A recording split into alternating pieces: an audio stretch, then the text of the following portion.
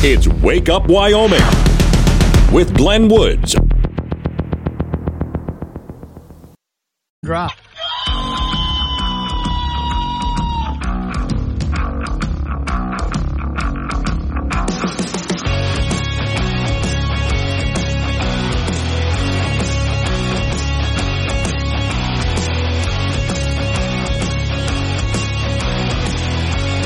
.06 the time, Friday. Glad you made it all the way into the weekend. Now, weather not bad out there, a bit on the breezy side for some of you today, but that forecast, as you heard, not bad considering the time of year.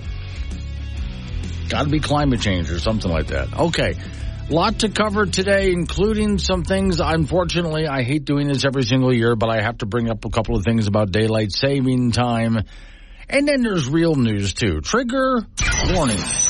Warning. This show contains reference to guns, liberty, limited government, low taxation, the cult of climate change, free thinking, cigar smoking, short people, rubber chickens, Karen's bureaucracy, liberal buzzwords, tour runs, traffic, toilets, terrible jokes, and more. No apologies will be issued. Guest callers may express any opinion they want without fear of being canceled. Unless you're a loudmouth jerk like Dave, then Glenn will hang up on you. Strap in, hold on to your coffee, and feel free to participate. This disclaimer does not refer to every person named Dave, just one particular Dave from San Francisco. We know a lot of Daves. They call this show all the time, and they're great people. So don't call this program and complain that we use your name. That would be a real Dave move, Dave. Let's get the daylight saving time thing out of the way here. So, yeah, we still have to, it's fallback, spring forward fallback. And I did put up a little article, which I'm going to review here.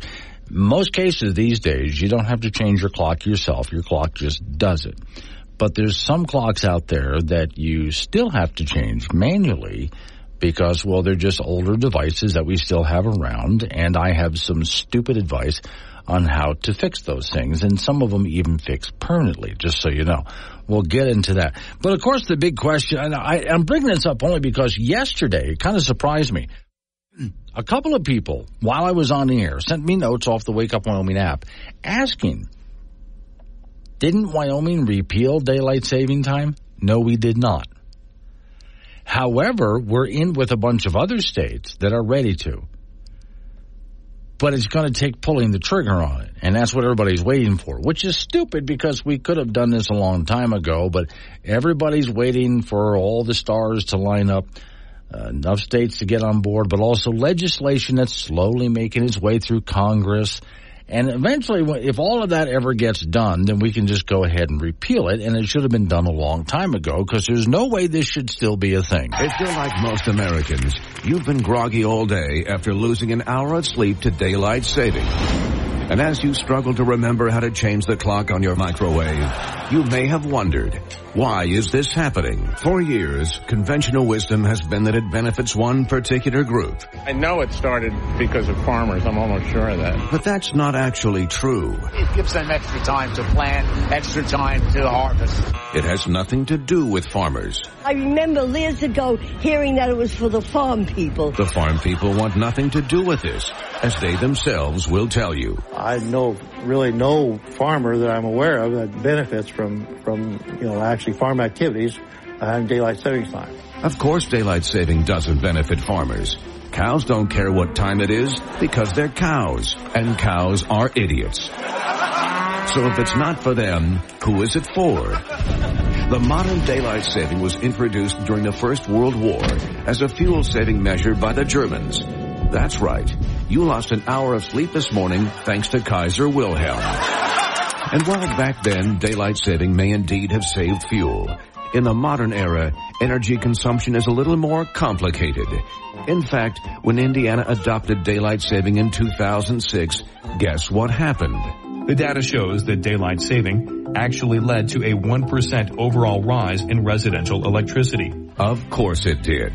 Because switching on a lamp an hour later in the summer doesn't really matter when you're blasting an air conditioner and staying up all night, psychotically scrolling through Instagrams of your ex's honeymoon to Morocco.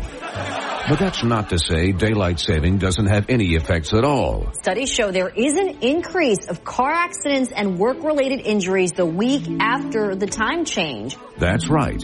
What you lose in sleep, you gain in mortal danger.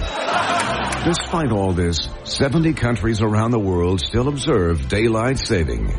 And yet, by going by local news reports, none of them could tell you why. From Australia. Well, daylight saving is almost over for another year, and with it comes the usual debate over its merits or lack thereof. To Italy. It's a pain in the ass, basically. To even the Germans, the people who started this whole mess. The time change for many people is ridiculous. Whether it's an hour ahead or later is complete nonsense. So if it doesn't benefit our energy bill, our health, or our stupid cows, it has to make you wonder. Daylight saving time. How is this still a thing? So, okay, Eddie John says, I think I've beaten this horse to a skeleton. I do it once a year. You know, so I just once a year I go through this for a bit, waiting for us. Oh, and Jim and Casper, and light out later in the summer. Yeah, well, okay. Now, there's 195 countries on the planet. All right, and only 75 actually follow daylight saving. The rest don't, just so you know. All right, in the meantime, it causes problems, well, like anxiety. Hello? You're here early. Thought I was late. Check again. They call it daylight savings. They said it would help the farmers. They didn't expect it to destroy everything else. It gets dark so early now. We gained an hour, but we've lost light. Wait, didn't we lose an hour? No, we spring forward, fall back. Or is it fall forward? It's too confusing. Don't you see what's happening? All the people are going to have to change their clocks back. We have to warn them. Early bird catches the worm. Tina, you have to come with me. Where are we going? We're going to a place where daylight savings doesn't exist. They call it Arizona. You can't run from this. Doesn't add up! Don't you see? Daylight savings is just an imaginary construct. It's daylight saving. It's not plural. This is tearing us all apart! Too late! No, remember, we gained an hour.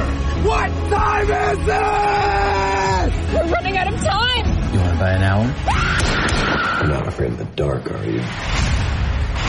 Select the clock icon. No, hold the button menu. Okay. Select the clock icon. Where's... Okay. Click the clock icon. Jesus, you're back at the menu. Okay, so you do have a point, John. He says, no, I beat this horse twice a year. That's true, yeah. But other than that, I really don't. What really surprised me, because I was going to actually not say much about it this year, but again, yesterday, 2 people, while I was on the air, didn't Wyoming repeal? No, we didn't. You still have to change your clocks. Now, real quick, then we'll get on to the real news here. I did come up with some clever ways of fixing those clocks so you never have to change them again. In fact, I should add this to one of the stories. I saw somebody who took their analog clock, the hands on it, right? And they got in there and they wrote in the opposite times depending on what daylight saving time was. So they never have to change their clock. They just look at the other time they wrote on there. That works here. For your DVD player or your microwave or even the clock in your car, if you don't know how to change that, get a black piece of electrical tape and put it over that. There, now you never have to see those clocks again, and you don't care anymore. You see how easy this works? There. Now we've solved the whole problem. Red and Casper, we do this because of government. Yes, we do. And it amazes me that it's been shown over... Oh, by the way, was it Massachusetts has been discussing changing, like we in Wyoming, going along with the change. But they wanted to do a study first, so they are spending money to do a study to see if they should repeal this. What the hell is there to study? 6:15, allegedly. It's Wake Up Wyoming. Wake Up Wyoming with Glenn Woods.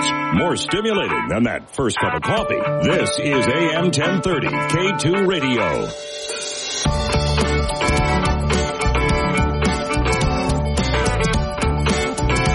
.22 is the time. It's Wake Up Wyoming. Red and Casper also has a great idea for changing your clocks. If you don't change your clocks, eventually they will be correct again. Well, there you go. Just be patient. Yeah, okay. Harriet Hageman, when it came to the vote to censure Tlaib for anti-Semitic activity, of course, that's the member of the squad Rashid Tlaib, who Lord's kind of stuff that she said, and the lies she's told. I can get into it, but you've heard it all. So there's those in Congress who want to censure her. Okay. Harriet Hageman voted against it. So I thought, okay, well, if she votes against it, let's see why. Now, I have known Harriet for a while, and I find if you ask her why she did or did not do something, there's usually a pretty good explanation. You may or may not agree, but she usually has a pretty good explanation. Anyway, story here at Cowboy State Daily. U.S. Representative Harriet Hageman said she showed her dedication to the First Amendment on Wednesday when she voted against a proposal to censure Democrat Congresswoman Rashid Tlaib. Censuring, this is what she said, censuring Representative Tlaib or any other member whom I disagree with would be equal to tyrants infringing upon constitutionally protected rights within our own federal agencies. Disagreeable speech is not the same as unlawful speech. Okay. She said, I read the congressman's words. Congress shall make no law infringing on, abridging on the freedom of speech. That's what our Constitution says. The answer to despicable speech is more better in reasoned speech, which I agree with.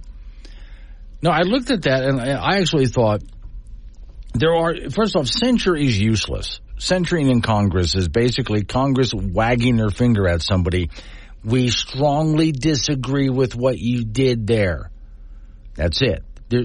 There's no monetary problem. They don't fine them anything. Rashid, however, has been taken off a lot of committees. Now, that actually matters, because the way to get something done in Congress is not so much to vote, although the vote matters. Really, the way to get something done in Congress is you have to be on a committee, especially if you can chair a committee, then you've got some power. The bigger and better the committee, the more power you have. So a congressperson who wants to be powerful needs to be the chair of some very important committees. Or they just lack all power. Right now, Tlaib is pretty much on nothing. So she's been stripped of all sorts of power. But wagging their finger at her, we disagree with what you did, is what Congress would be doing with the censure. It does actually nothing. Now, as far as letting her talk, I'm all for that. I let outrageously stupid people be as outrageously stupid as they can be, because it does come back to bite them. They have to deal with what they said. And there is a possibility, I know about Tlaib, because the community she comes from is heavily Muslim, but in many cases, people have a good chance of losing their seats because of the kinds of things they said. It just has to get back to their constituents. But it has happened where members of Congress have lost their seats because people back home found out exactly what they stood for, what they said, what their voting record was, and this is where the opposition has to play that. So when a member of Congress is way out of line, the opposing party needs to take advantage of that. Do you know what your congressman's been up to while you haven't been paying attention? The kind of things your congressperson has said. I am all for letting outrageous people that say the dumbest things talk as much as they want. In fact, one of my favorite moments in radio history, one of my all-time favorite talk show hosts, Neil Bortz. And I remember listening to him one time where a guy called up who was just mad as hell. This caller was just really mad as hell. And he was going to tell everybody he was just going to set us all straight. The guy was a complete moron. I mean, beyond an idiot. I mean, this is just the height of stupidity. And so Neil just let him talk and just encouraged them to keep going. And after a while, as this guy hears himself, he ends up realizing how stupid he sounds until eventually he hung up on himself. Neil didn't do a thing. That was, I think, one of the best, most priceless moments in radio history. Now, people like Ocasio-Cortez and Tlaib and some other like them, they actually think that they're the smartest person in the room and what they're saying makes so much sense. But again, let them talk. Then, as Hageman says, you defeat them with smarter speech. Now, the trick is, here's the real key, to make sure that smarter speech actually gets out there, which is the tough part. First off, you got to find people who will speak up, and then you got to make sure that the rebuttal is actually heard. It can be a little difficult, not just with today's media, but today's social media, which will try to censure someone who's actually speaking common sense. But can it be done? Yes. Takes a little work, but we should do it. That's how you fight back against it. So I don't mind at all that Harriet voted against it. And I would argue with her that it's not even just that, why go ahead and censure someone over their First Amendment rights to be an idiot? They have every right to be an idiot. Let idiots be idiots. It's self-defeating. But also, censure doesn't do anything. Although to pull Tlaib off of many of the, she was on all, I don't know if she chaired anything, but she was on all sorts of different committees. And the last I heard, she's pretty much on none.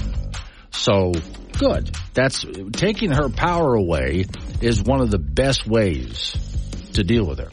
Now, as far as convincing her that she's wrong and she needs to change her mind, she's not smart enough to convince. And I really do mean that exactly as I said it. She is not smart enough to convince otherwise. Greg and Cheyenne, Congress critters get paid extra for being on a committee, so stripping to leave a committee seats hurts her wallet. Yeah, that's true. But she also has to raise a lot of money to be on committees. Did you know that? Members of Congress have to raise money for their party in order to get on committees in the first place. So she raised all of that money to get on committees, then she was stripped of it. Coming up on 6:30, local news, right after local news update on your weather forecast. It's Wake Up Wyoming. If it matters in Wyoming, it matters to Wake Up Wyoming with Glenn Woods. Call Glenn at 888-97-WOODS and make your voice heard. AM 1030, K2 Radio.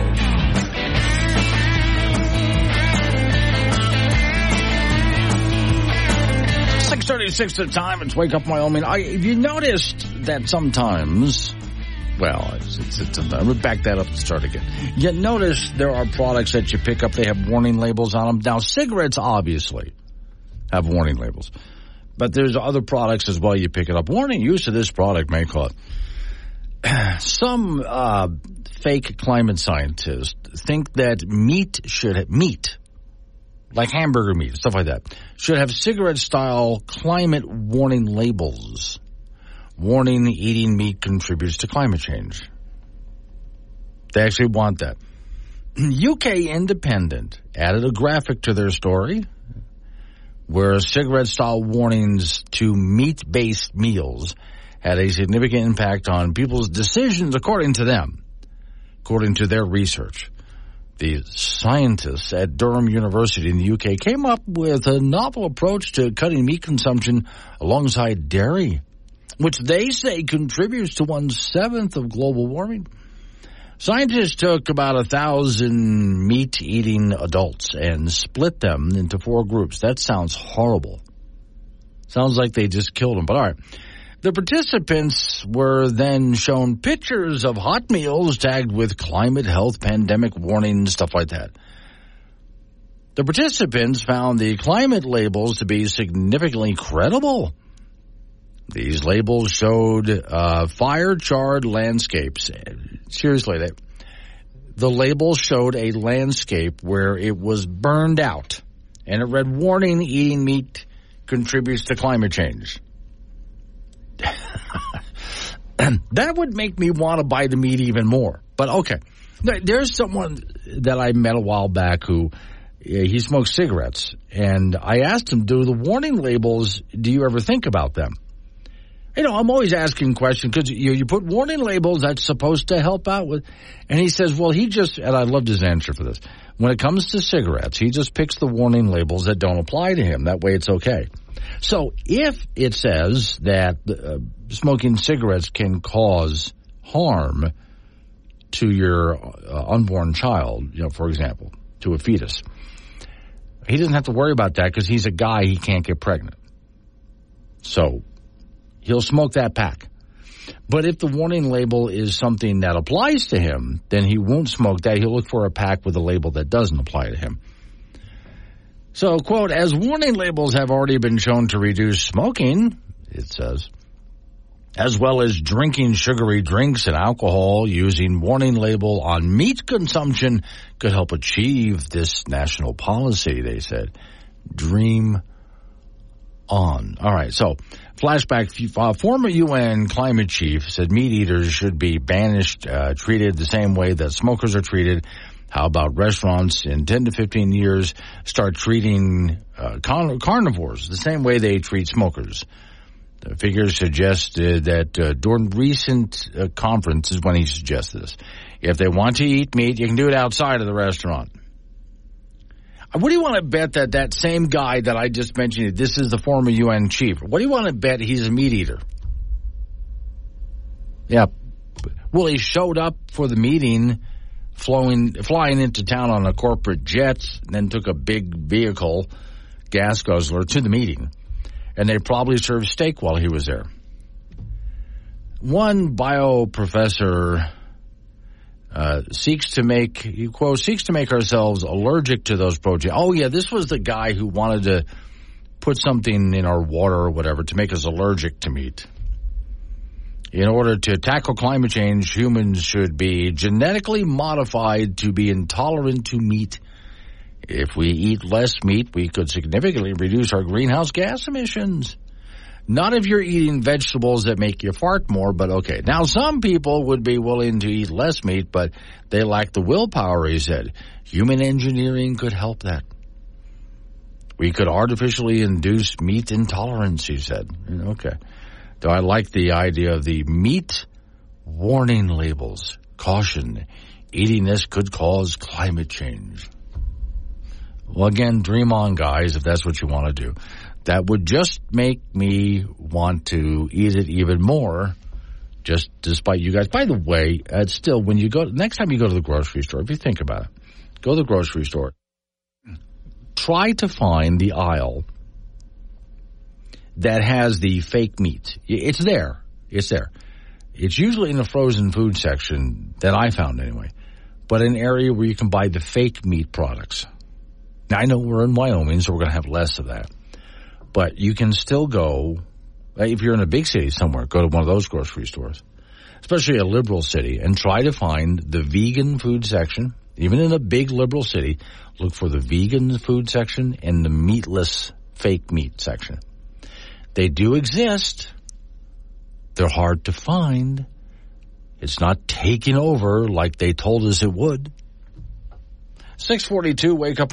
News and weather together at the top and bottom of every hour. This is Wake Up Wyoming with Glenn Woods on AM 1030 K2 Radio.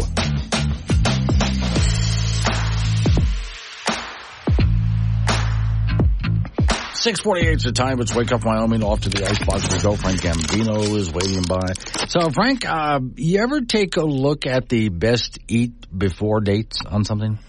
Oh, is it the survey thing that went viral? No. When you are looking at a package in your okay. Best eaten before this date. No. Oh, okay. Because usually when I buy food, it's gone before I ever get near that date. I thought you were talking about taking dates out for dinner. Oh, no. Okay, so this one is just because it says it's best to eat by a certain date doesn't mean that it's bad after that date. Yes, okay. And beer is a shining example. I think they have put an expiration date, but I think it's probably good for 2 or 3 months after that. It certainly is, yeah. But that's just the best before date.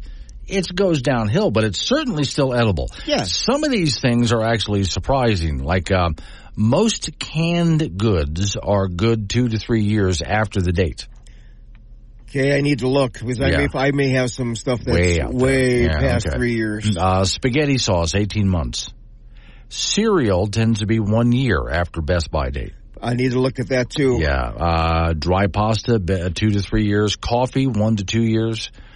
Popcorn, 1 year after date. Peanut butter before it's popped. Yeah, right. Okay. Peanut butter is best about 18 months after the expiration date. Okay. Spice. Now this is something I know people who have spices in their kitchen that are many, many, many years old. Oh. Yeah. Okay. Spices about 2 to 4 years after the date are okay, but then get rid of them. If you remember what you have and where they are. Really. Cookies, usually about 4 months after the best by date, and carbonated beverage 3 to 9 months after the best by date. So no, if you consume it after the best buy or the best consume by date, you're not going to die.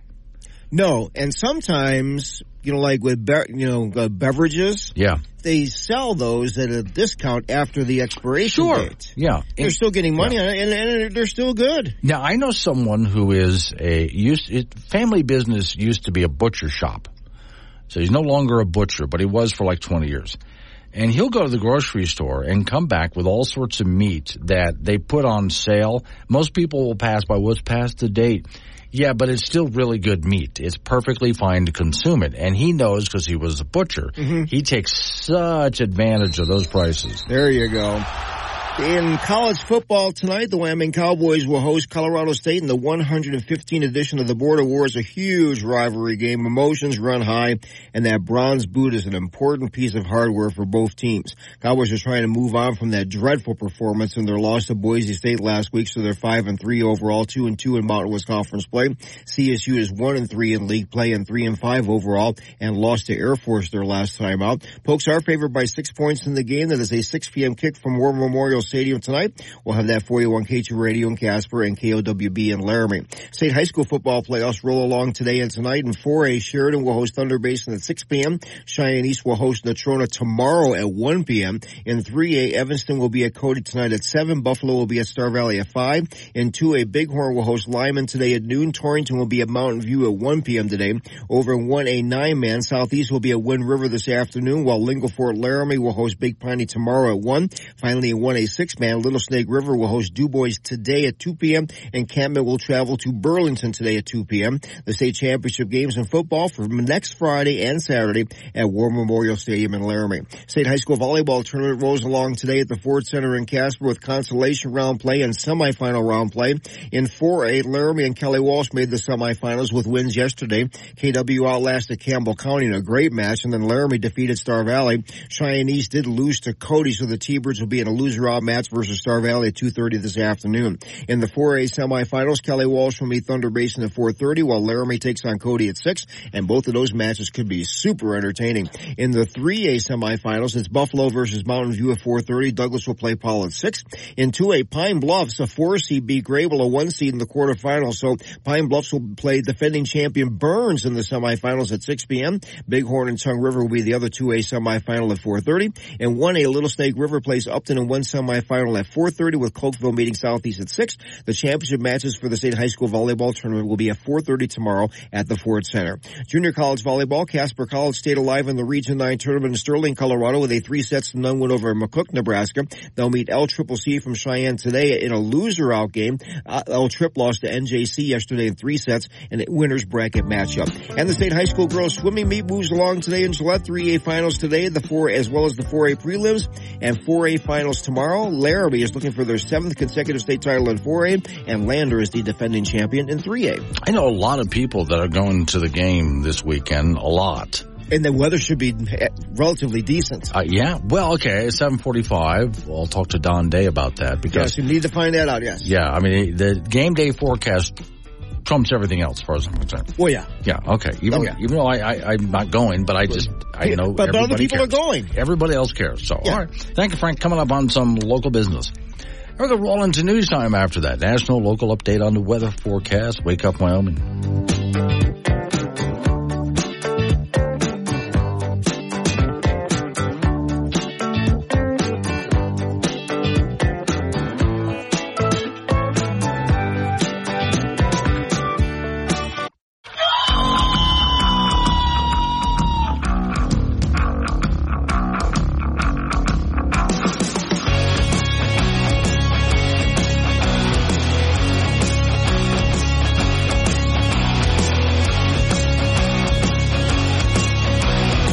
7:06 of time. It's Wake Up Wyoming.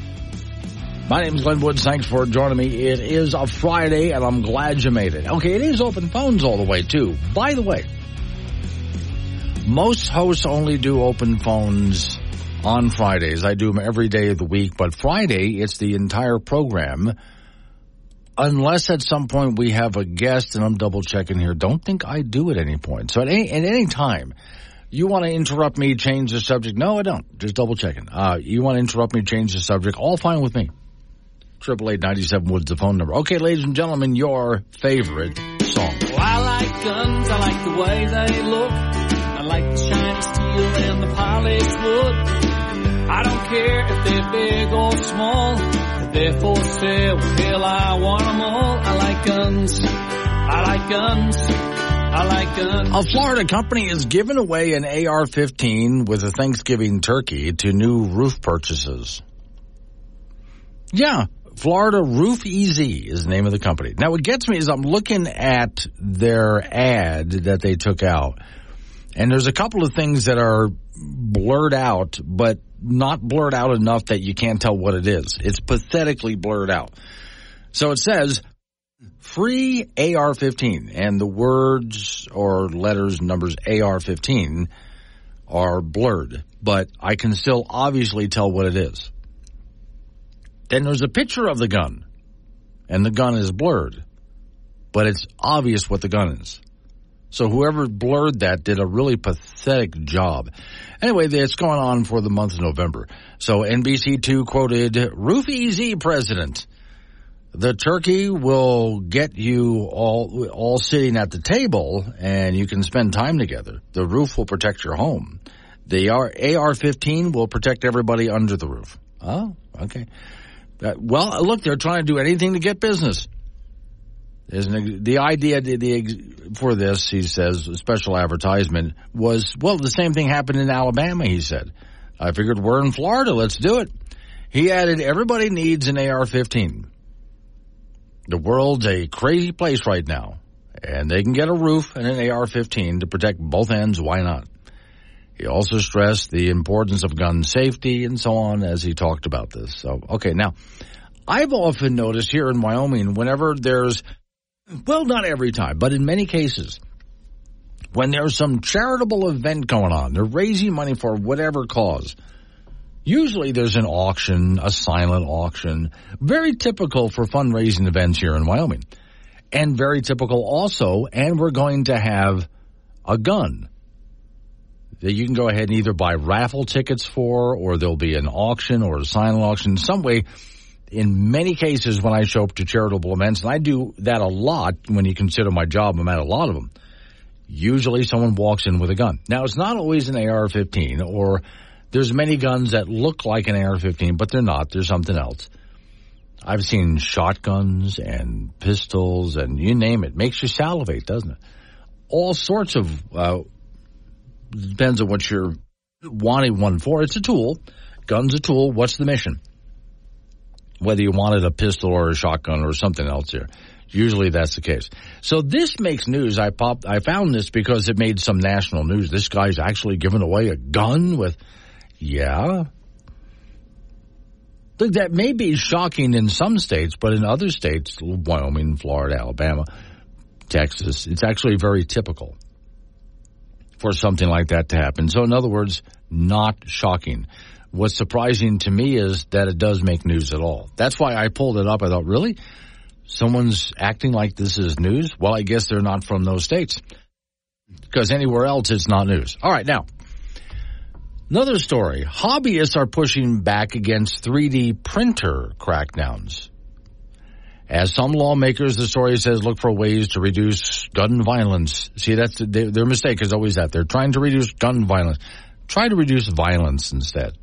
Doesn't matter what tool they use. But anyway, they've shifted their sights to 3D printers, introducing, in at least some cases, passing laws that would restrict the sale of 3D printers because they're worried about people printing parts of guns, ghost guns perhaps, homemade firearms, no serial numbers.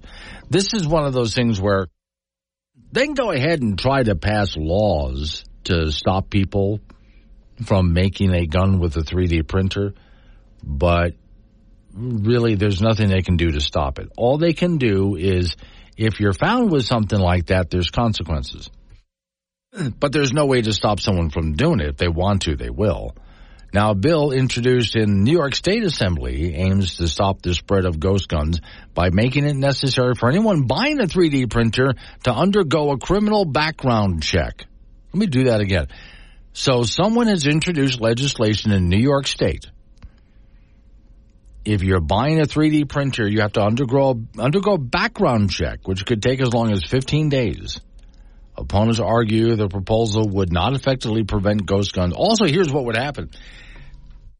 Honestly, if they pass that law in New York and someone wants to buy a 3D printer, they'll simply go out of state, cross the line, cross the border, buy a 3D printer there and bring it back, and who's going to know? Yeah, so you can just forget the whole background check thing. They'll just go around it. So, quote, I don't see how it would reduce ghost guns at all, said a guy named called Uncle Jesse Parker, popular YouTube page, talking about 3D guns in an interview. He says there's already a large number of printers in New York State. Some are even available there in the library. Now, you don't necessarily print the whole gun. And 3D printed guns have a long way to go. In most cases, they're good for 1 or 2 shots, and that's about it. But they're getting there. Now, there's also 3D printers that print with metal. In most cases, though, people are printing parts of guns. So, for example, we have a ban on bump stocks. Well, people will just print bump stocks. Whatever else they might have banned, whatever piece of the gun might have been banned, you can't buy that in the store anymore. Fine, I'll print it.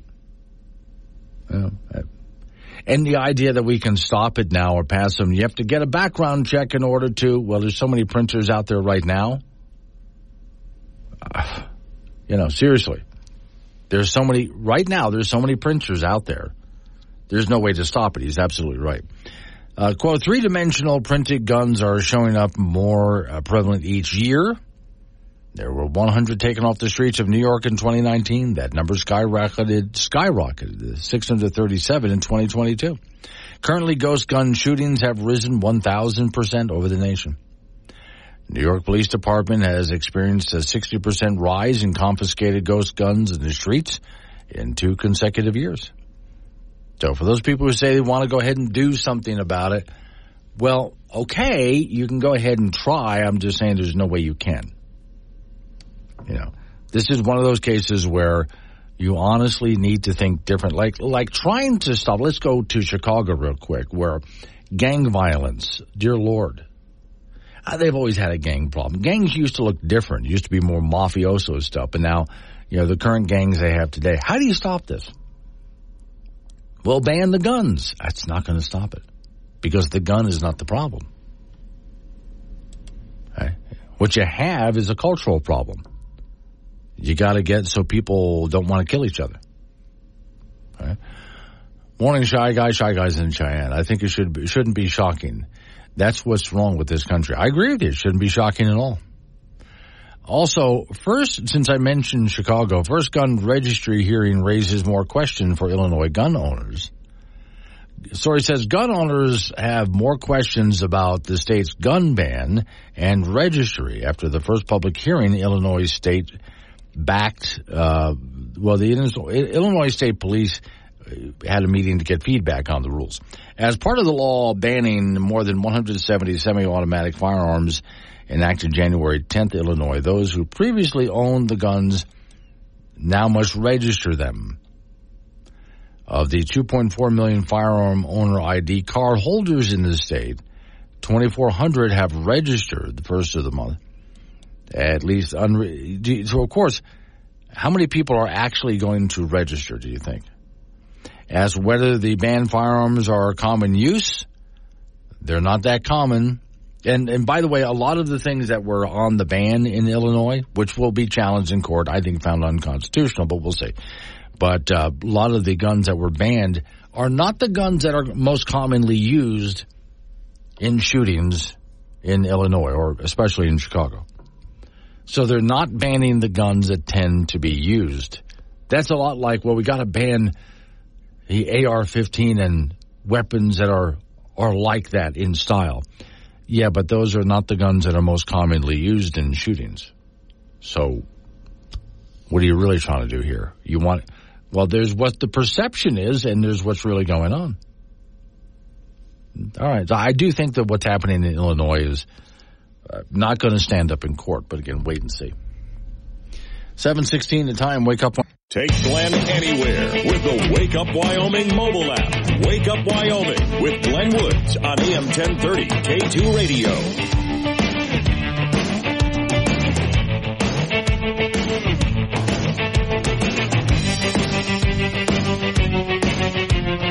I was about to go on to something else, but hang on, I got to take a look at this. One of the worst online media organizations for doing studies is Wallet Hub. They absolutely just suck. They're horrible. I just came across them since I was talking about guns.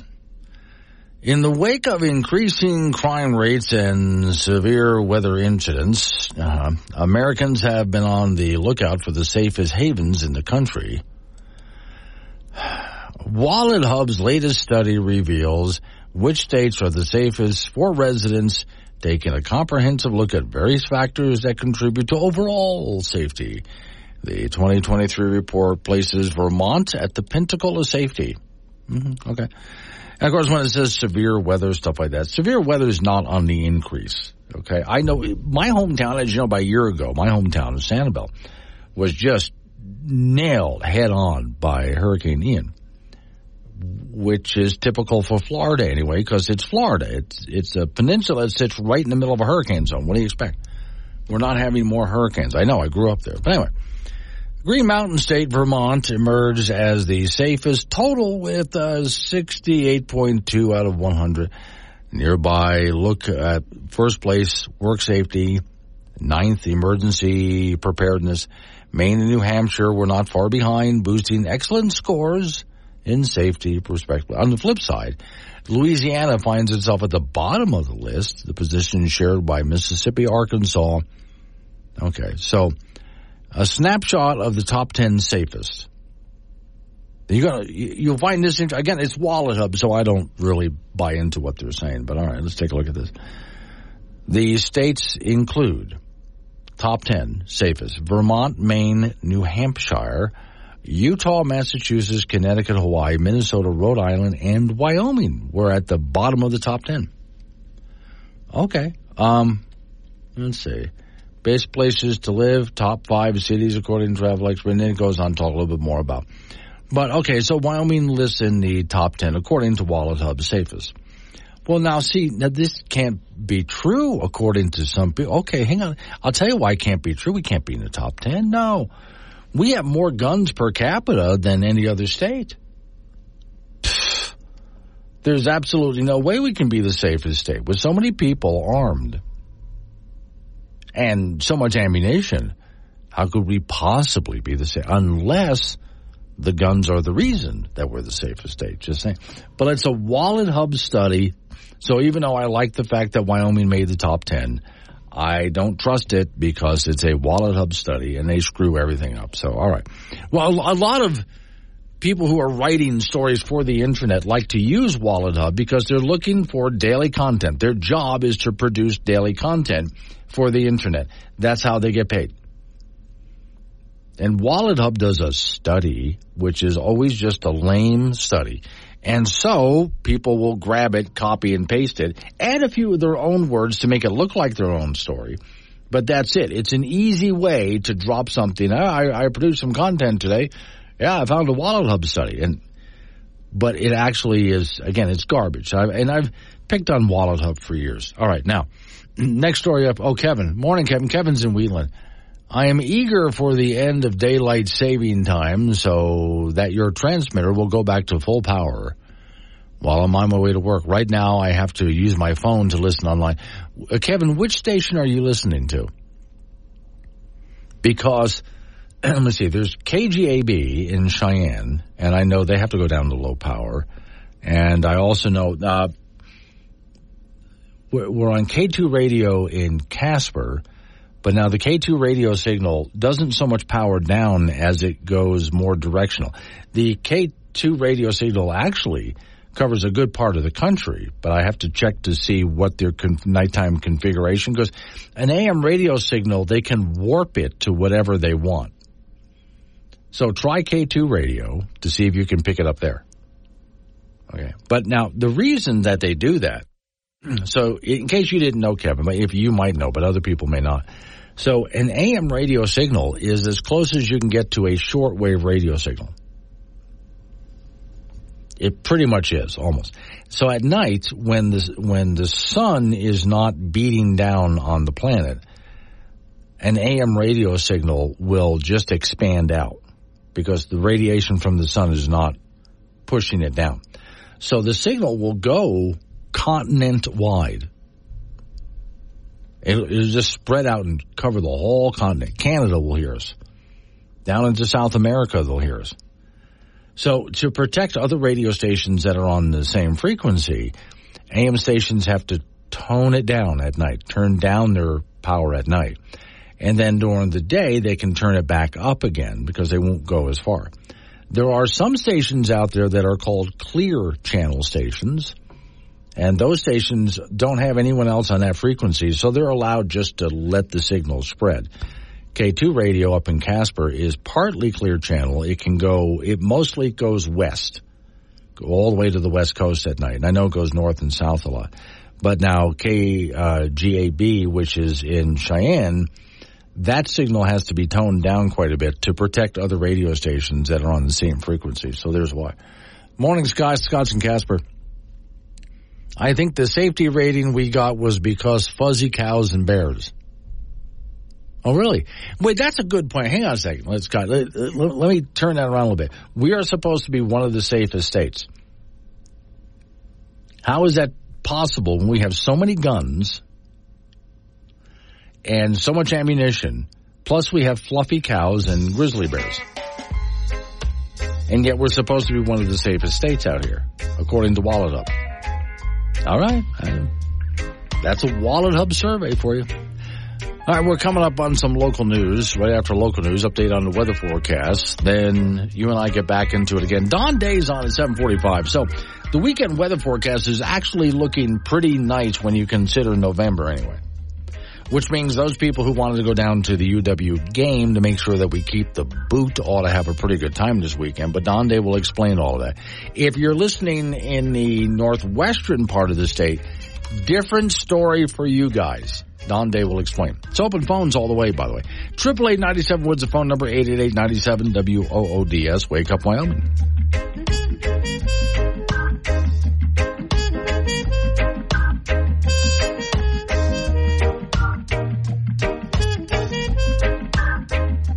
Got something to say? Call 888-97 Woods or chat with Glenn on the Wake Up Wyoming mobile app from K2 Radio.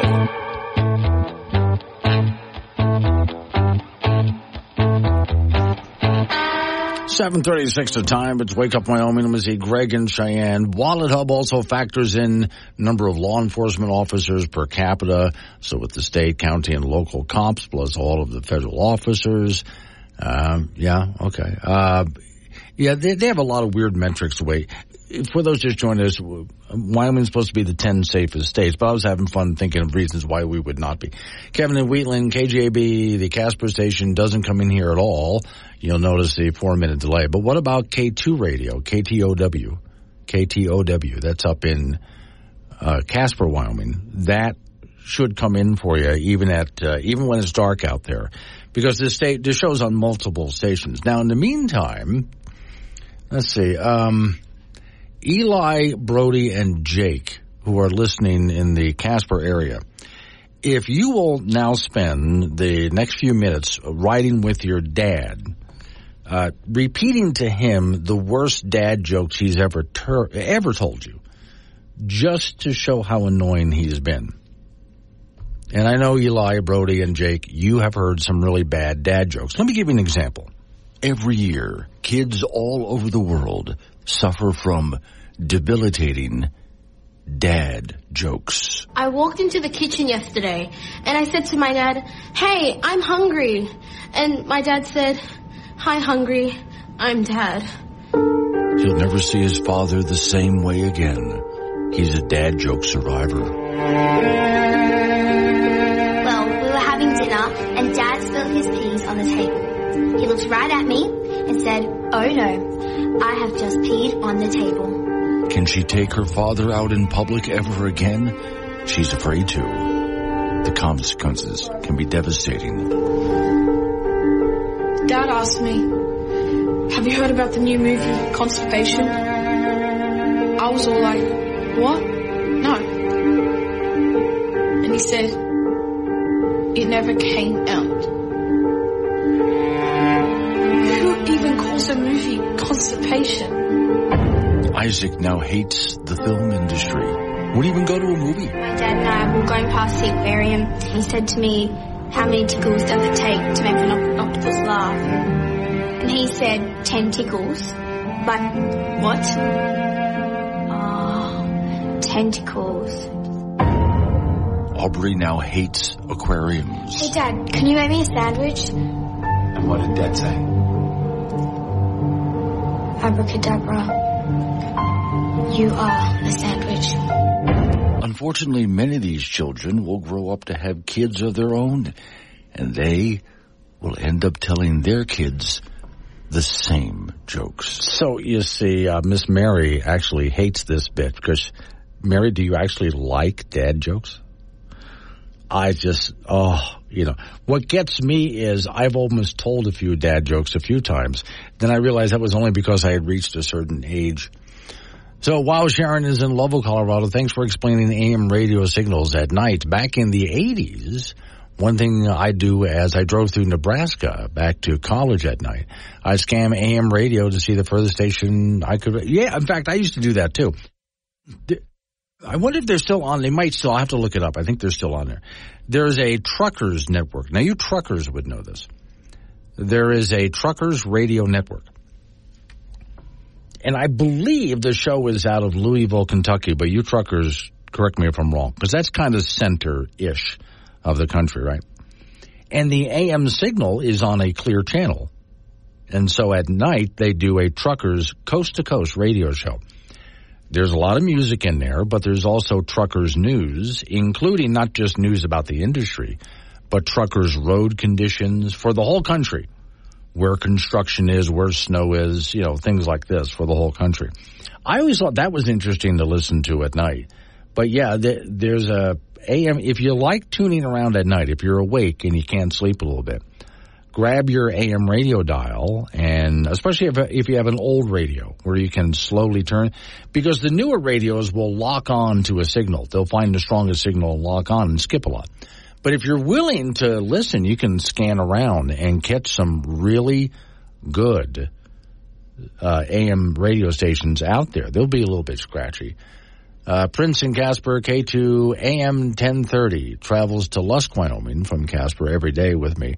Often the only radio out in the van, Tassel or JM. Okay, yeah. Now, I do know, again, that signal is a strong signal. They do protect the East Coast a little bit with K2 Radio 1030 AM, but on the west side, wow. Miss Mary, tell me you don't laugh at those jokes. Mary, I honestly don't. I groan. You can't joke about anything these days. Humor is dead. I just have never liked corny dad jokes. But what I do like is when a dad tells a dad joke and the kid just throws his hands up in the air and goes, oh, God. Now, that's funny. That's the part that I like. 742, Wake Up Wyoming. Now, Glenn Woods fits in your pocket with the Wake Up Wyoming mobile app. This is AM 1030, K2 Radio. 7:45 is the time. Wake Up Wyoming off. We go to talk to Don Day with Day Weather. So far, Don, it seems like we've just continued into nice weather. A bit breezy yesterday, but it didn't suck out there. It wasn't bad. No, we're breathing Pacific air, and so that's going to mean warmer temperatures, and this mild, occasionally windy pattern is going to be with us all the way through the weekend. Yeah. I mean, occasionally we're going to have little disturbances come through that might occasionally produce a couple of showers. We did see that overnight, early this morning, but as we've been talking, it's the far northern, northwest part of the state that's going to have weather over the course of the next several days. Very little going on in the central, south, and east. Okay, see, that's important because I keep getting people asking about the weather forecast for this big game that we have in Laramie. Well, it looks good. I mean, you look at a night game in November in Laramie. Yeah. You could get anything, but it is going to be dry. It's going to be a bit windy, but kickoff temperatures are going to probably be right around 50 or so, and probably for most of the game in the 40s. And that's about as good as you're going to get at this time of year. Okay, that's just absolutely beautiful. Now, next week, though, a bit of a change-up. But again, I don't see anything horrific. Not big, but we will cool off. Starting Tuesday and especially Wednesday, we'll have a Pacific front be able to go further south and east than the ones this weekend. So midweek, do expect some rain and snow showers, colder weather, but nothing significant. Okay. So as this stuff starts to churn, because I noticed in your Cowboy Say Daily podcast on YouTube, there's a lot of little now low-pressure systems starting to swirl around the North Pole up there. At some point, do they start cutting loose? Well, I do think we need to look at the middle to the end of the month. Okay. I do see the weather pattern starting with the front next week getting a bit more busy. So we've got plenty of winter, I think, potentially coming this month. But at least for the next 4 to 5 days, we'll hold it off. Yeah, okay. But again, you're not looking at anything big. See, we're still just sort of easing into this, aren't we? Yeah, but the thing is, I'm not going to tell you anything big 2 weeks out. That's true. No, but I'm telling you the potential for colder, wintry weather the second half of the month is certainly there. All right. Thank you, Don. Don Day with day weather. Well, okay, see, that's what you guys wanted to hear when it comes to the game this weekend, is we got some really nice weather. How about that, Frank? That's just can't get any better. Trust me, I've been to Wyoming CSU games. Yeah. One I remember in Fort Collins, it was so cold. Yeah. And this is with the old CSU stadium, and the wind was coming through the tunnel, that goes from the outside to the field. Yeah. And I'm like, oh, this has got to end. So where do you think they do all the interviews after the game? In the tunnel. In the tunnel. Right. So you're freezing cold for the game, and then you're freezing cold for all these. Oh, jeez. And Wyoming won the game. That was the best one. Okay, now the tailgating, of course, that's also important. Oh, no. I didn't even tailgate when it's that bad. I think they'll start here about noon. Okay. It ought to be, except occasionally breezy. You might get a little something fast, but they'll be absolutely fine with that. Okay, so yesterday I told you about the guy who habitually will like to get drunk and then go out there poaching. Yes, and that's what's in Wyoming. Yes. And he passed out with a big buck in the back of his flatbed truck and was caught by police. Okay, here's from Cowboy State Daily. Don't try telling a Wyoming game warden that your salt lick is bear bait. Say that again now? Yeah, okay, so an Oregon man ended up shelling out thousands of dollars in fines because there was a salt lick up there, and you're not supposed to bait the bears. Yeah, but he says, no, it wasn't there for the deer, it was for bear.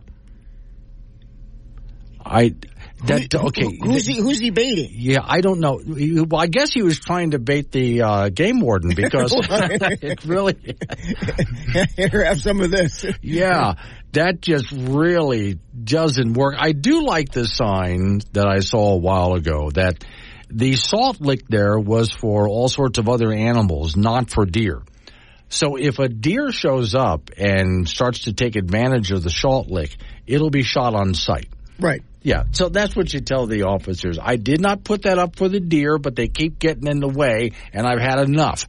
So if I see a deer on the salt lick, I'm just going to go ahead and shoot it. Yeah, you need to harvest that. Yeah. But now there's rules for this. Wyoming has been very generous, even though we've had a bit of a hit because of, some harsh winters and so on, about making sure people get good tags and stuff like that. Yeah. So it always gets me the people who sneak off and try to do it, and then when they're caught, this is the part that I like, the excuses they make and how they try to talk themselves out of a ticket after they were busted with a dead animal in the back of their truck. Yeah, explain this. Well, officer, yes. I found it on the road. I hit him. And I hit him, over, and then I picked him up and put it in the truck. Yeah, or he flipped right over the hood and landed in the bed of the truck. It was the damnedest thing. Somebody's going to use that, Frank. Yeah, and the game warden goes, and this bullet hole comes from where? No, that was gravel.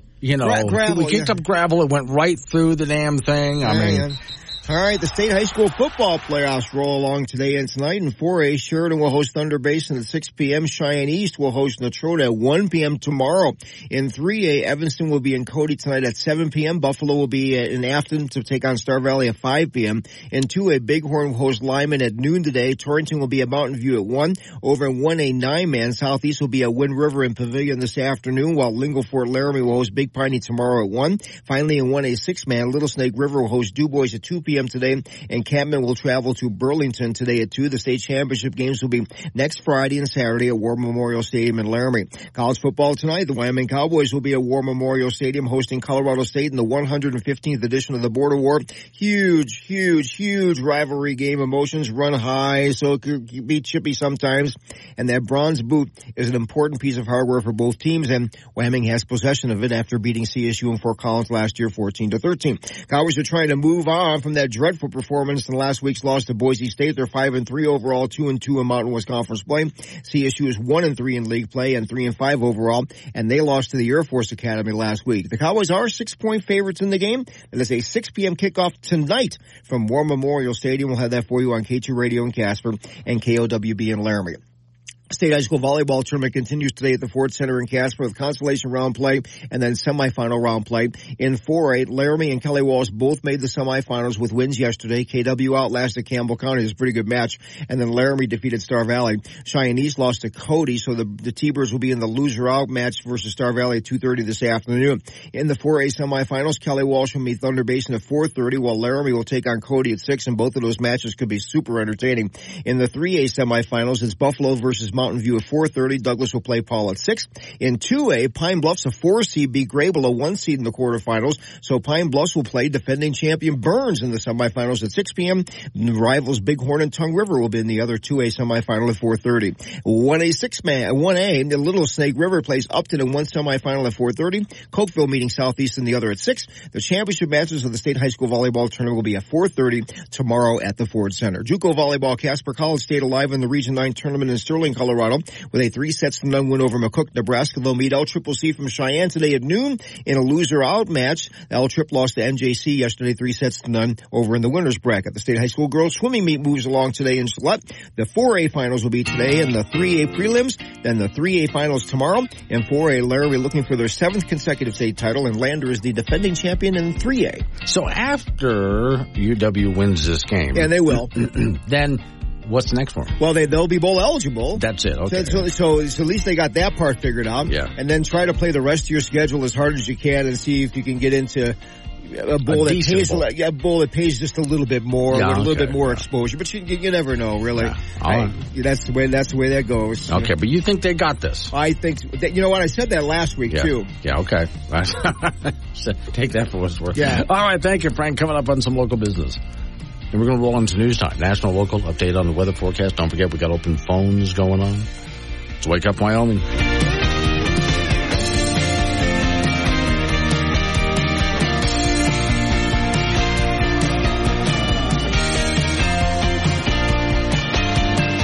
Dry.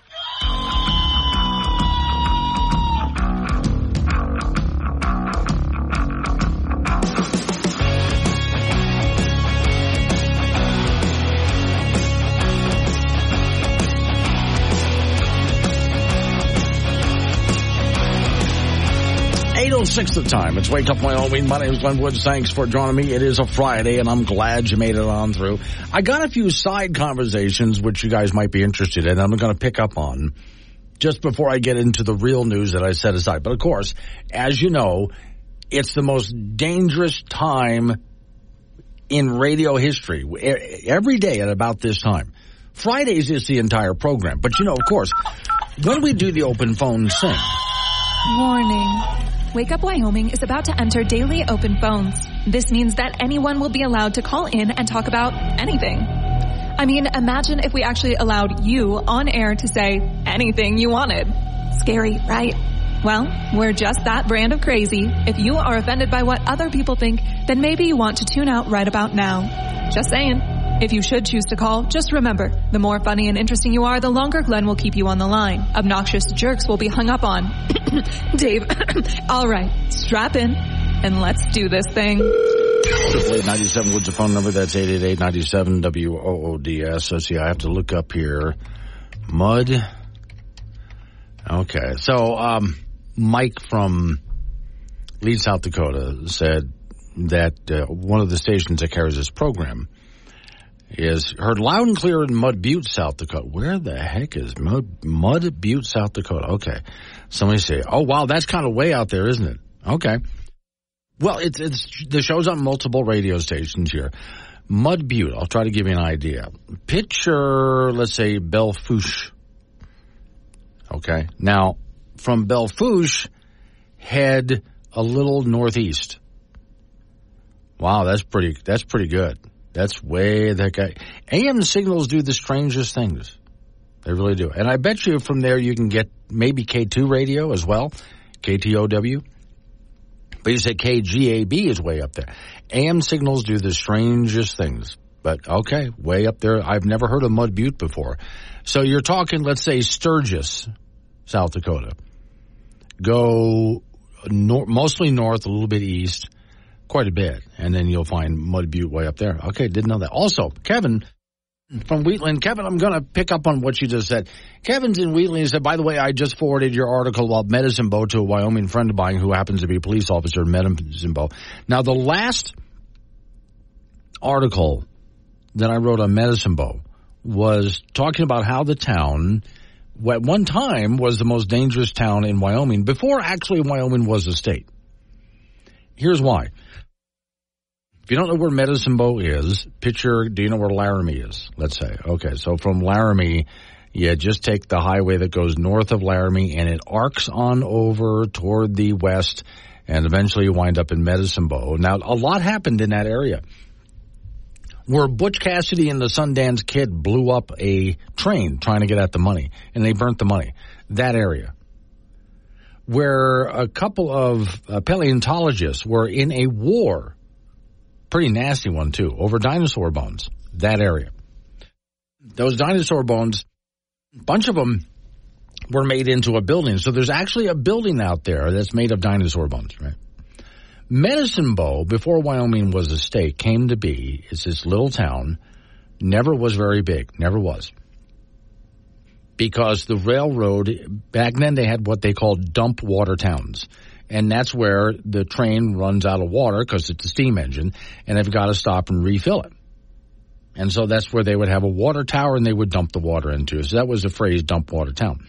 But also there's coal in that area. So coal was used to, of course, you got to get more fuel. So they had water, they had coal, right? So that stopped the train in the area. Now, that means railroad workers were there. But at the time, we're not even a state, and so there's still some tribal people in the area that don't want white people there. So that was a problem. So they had to bring in cavalry. All right. So now you got a lot of railroad workers, cavalry, and miners in the area. So that brings in, of course, the ranchers see that, oh, there's ranch land out here. There's grassland out here. And then, of course, the sheep herders come out there. So now the ranchers and the sheep herders don't get along. All right, so let's take a look at what's in the air. This is why they had, for a while in Medicine Bow, about a killing a month on average. If you averaged it out, about a killing a month. It really was, for a while, like the old Wild West in Medicine Bow. Now, of course, Medicine Bow made more famous the famous Lincoln Highway moved through the area. Oh, before the Lincoln Highway, of course, the novel The Virginian was a very popular novel way back when. Started there. That's where the novel starts, is right there. And it goes back to Medicine Bow. So the author spent a couple of weeks living in Medicine Bow and wrote about the town. The Lincoln Highway went through there, and the first airmail cross-country, which was done by biplane, had a stop in Medicine Bow. But if you think about it, let's take a look at who was there. In Medicine Bow, you had coal miners, ranchers, and sheep herders, and again, those two didn't get along. You had railroad workers and cavalry people there. Well, now that's a volatile. All those people? Wow. No wonder there was about a shooting a month. Melissa is on the phone. Morning, Melissa. Good morning, Glenn. How are you this morning? Good. What you got for me? Oh, my gosh.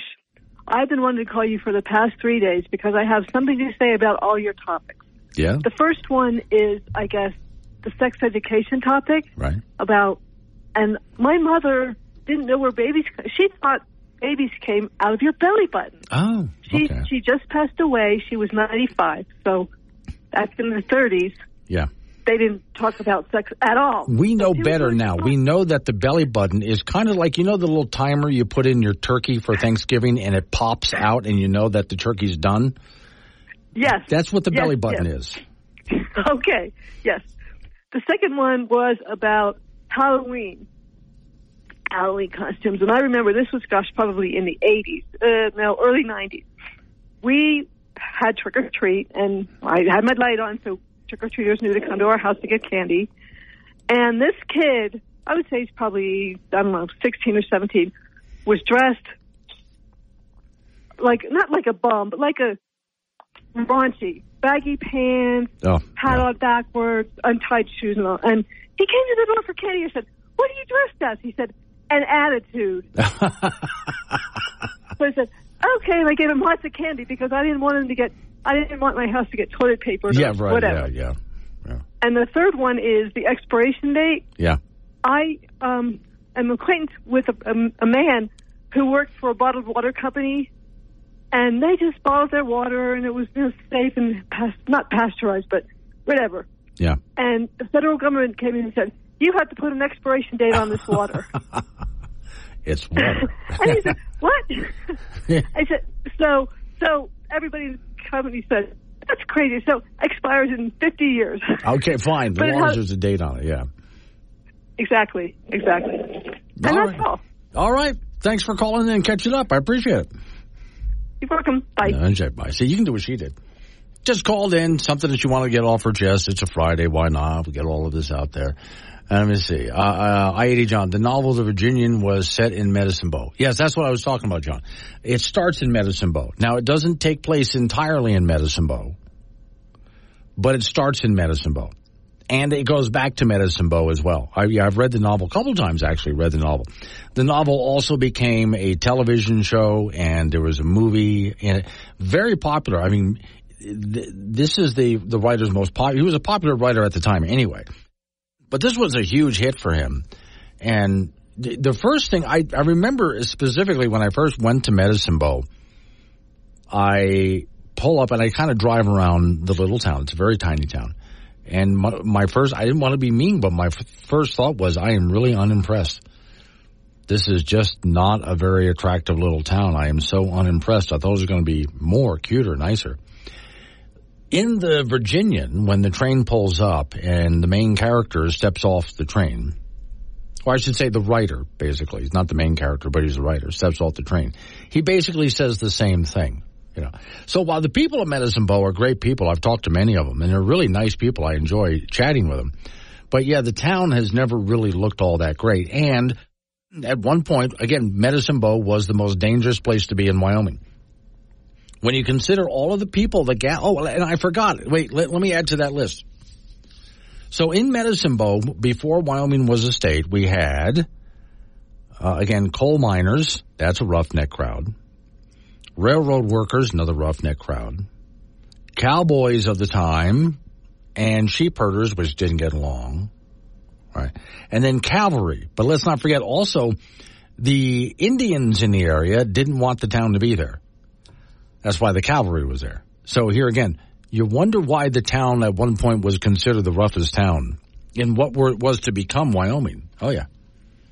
8:16, Wake Up Wyoming. Start your day the right way. Wake Up Wyoming with Glenn Woods on K2 Radio. Join the conversation at 888-97-WOODS.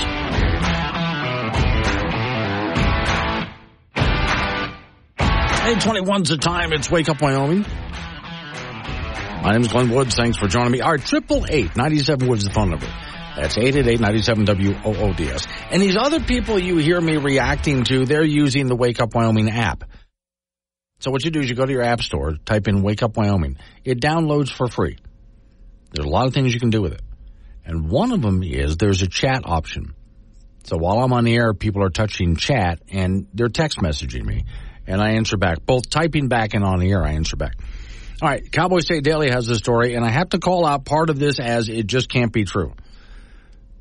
The headline is a question. Can radar powered by artificial intelligence cut down on grizzly attacks? Radar and AI.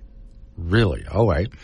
In the wake of fatal grizzly attacks in one of its nation's parks, Canada is considering bringing artificial intelligence to bear to save others from getting mauled. But Wyomingites said people using their brains, that works better. By the way, I did put up a story yesterday. There's a couple that they decided just to travel cross country. They quit their jobs. It's nice they can supplement because they have a popular YouTube channel.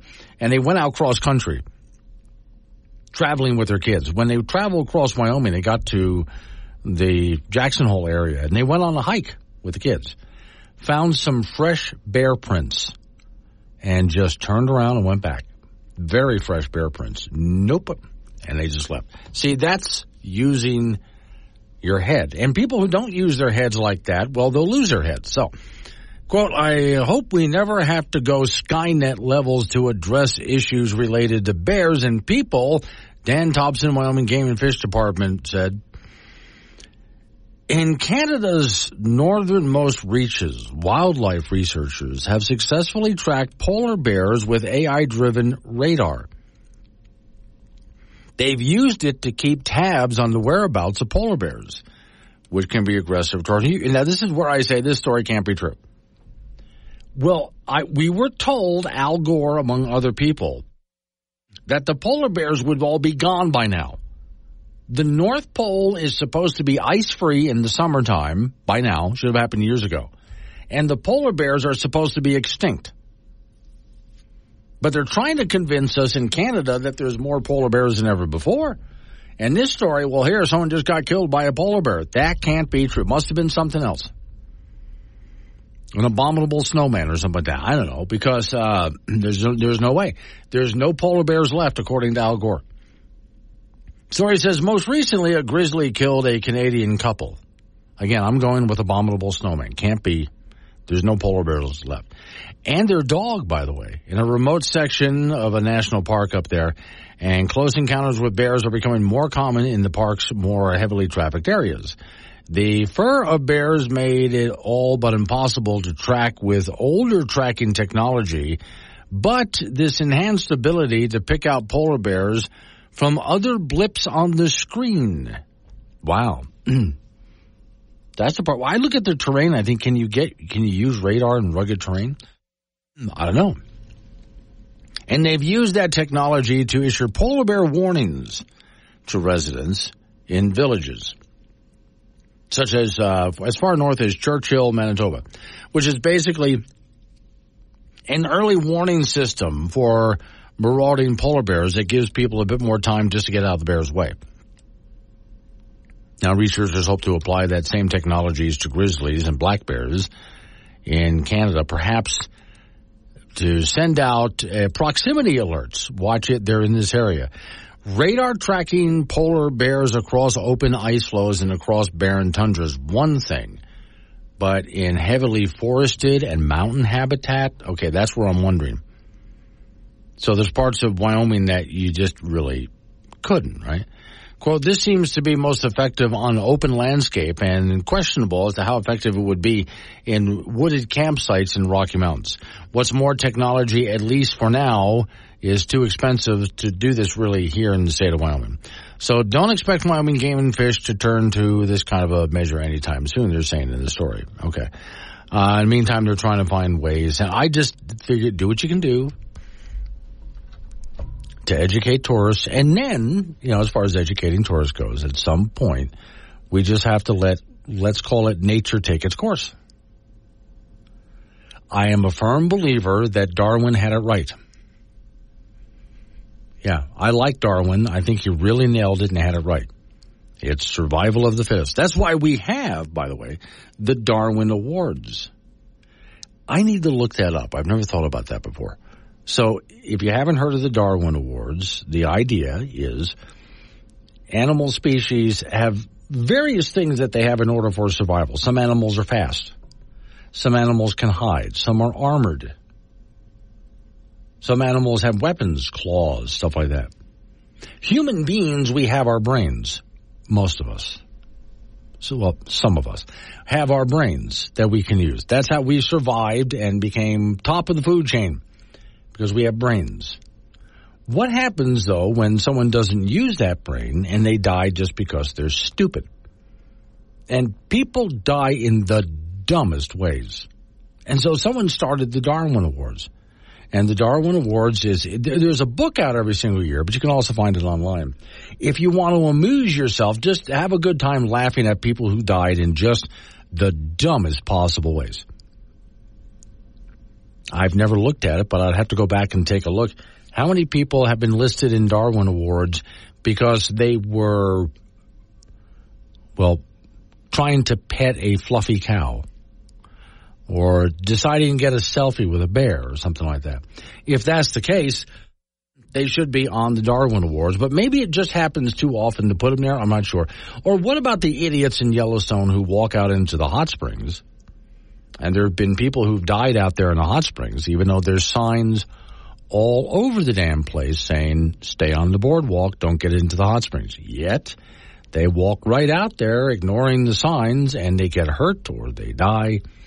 So, would those people be added to the Darwin Awards? I don't know. Yeah, that's why I-80 John in Granite Canyon says, bear attacks are a good way of thinning the herd.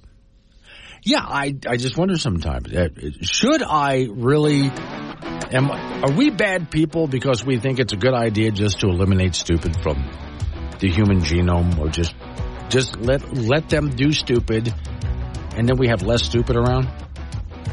It's a thought anyway, because if you know the movie Idiocracy, you'll know where I'm going with this. All right, so we're coming up on some local news. Right after local news update on your weather forecast, and you and I get into it with a nice long segment of open phones. 888-97 was the phone number. That's 888-97-WOODS. Talk about what I'm talking about. Change the subject. Fine. I'll just roll with it. It's Wake Up Wyoming.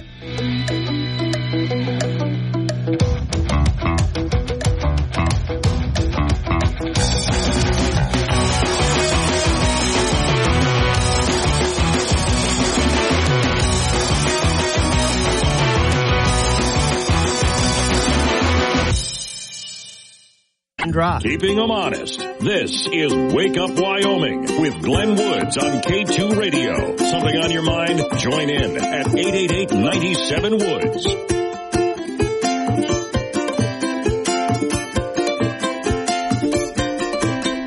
8:36 the time. It's Wake Up Wyoming. So a couple of notes I'm getting here. And you can call in, 888-97-WOODS, 888-97-WOODS. Doesn't matter if you want to talk about what I'm talking about or something else. Blue Eyes is in Douglas. What I would like to know, these idiotic people who walk out into the hot springs or want to pet a bison, are they liberal? Because it sounds like they're all liberals who do. Here's my theory on this. I honestly think that these folks have just been cut off. I don't think it's liberal or conservative or anything like that. I think it's just because they have been cut off from nature. Hang on a second, I'm looking for something. Let's see if that comes up. There we go. I'll call that one up and play it for you in just a minute. Well, let's take a look at, for example, food. I was listening, this is a few years ago, I was listening on a YouTube video, and there was a young lady who did not understand why she had to pay for water. Her explanation was she got a water bill at her new apartment. And she said, but it's like, water. She has no idea why we would have to pay for it. And then I went on to explain, I actually left some comments on the YouTube video. If you really want just free water, you can go grab buckets, although you got to figure out where buckets come from. And just go out and find where you can scoop up some water and carry it back to your house. And then, oh, by the way, when you get it home, you better make sure that it's clean. You're going to boil it? What are you going to do to make sure all the impurities are out of there? The fact that you have water that makes it to your house, it actually makes it all the way to your house, and you have hot and cold running once it gets there. There's a lot of work that goes into that. So you wonder why you have to pay for that. Well, all of the people who not just built that, but all of the people who maintain that, that's a lot of work. That's a lot of people who have to get paid. She had no idea. There's a disconnect. There's people who do think if we got rid of coal, gas, and oil, well, then we would be saving the planet, not realizing all that we do with petroleum products and natural gases and oil. There's a disconnect with all of this. So I don't think it's liberal or conservative. People have been raised in cities, or at least in neighborhoods anyway, not really when you take a look at your major cities, but also just smaller towns in urban areas where they've never had to deal with nature like they do out here in Wyoming.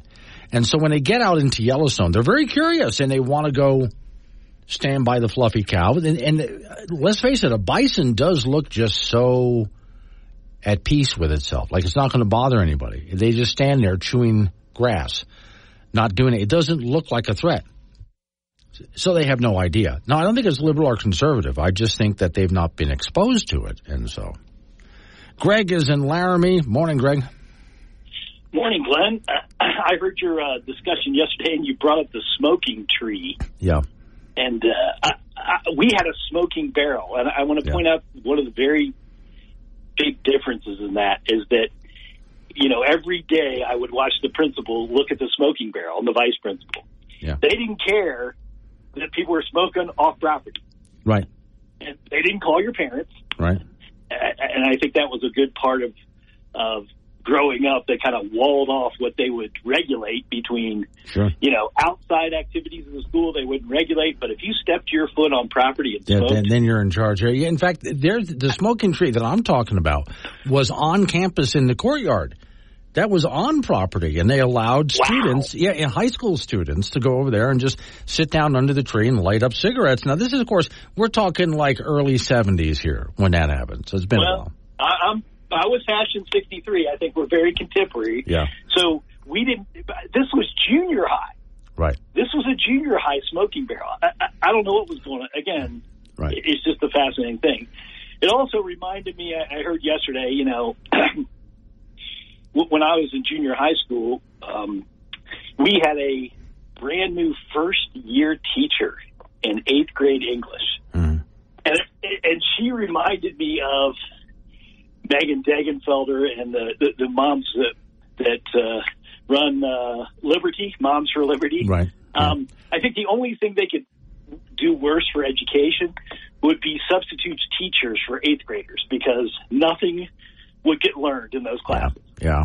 You got a point. They would be distracting. Yeah. To an 8th grade boy. Sure, it would be. Yes. Yeah. There were some teachers that I had in high school, which I looked at, and again, considering the age, because I was born in 64, so considering the age that we're at, there were some teachers that I had in high school where I'm thinking, the principal ought to pull you aside and tell you to quit wearing that, because you are really distracting these teenage boys from any kind of an education.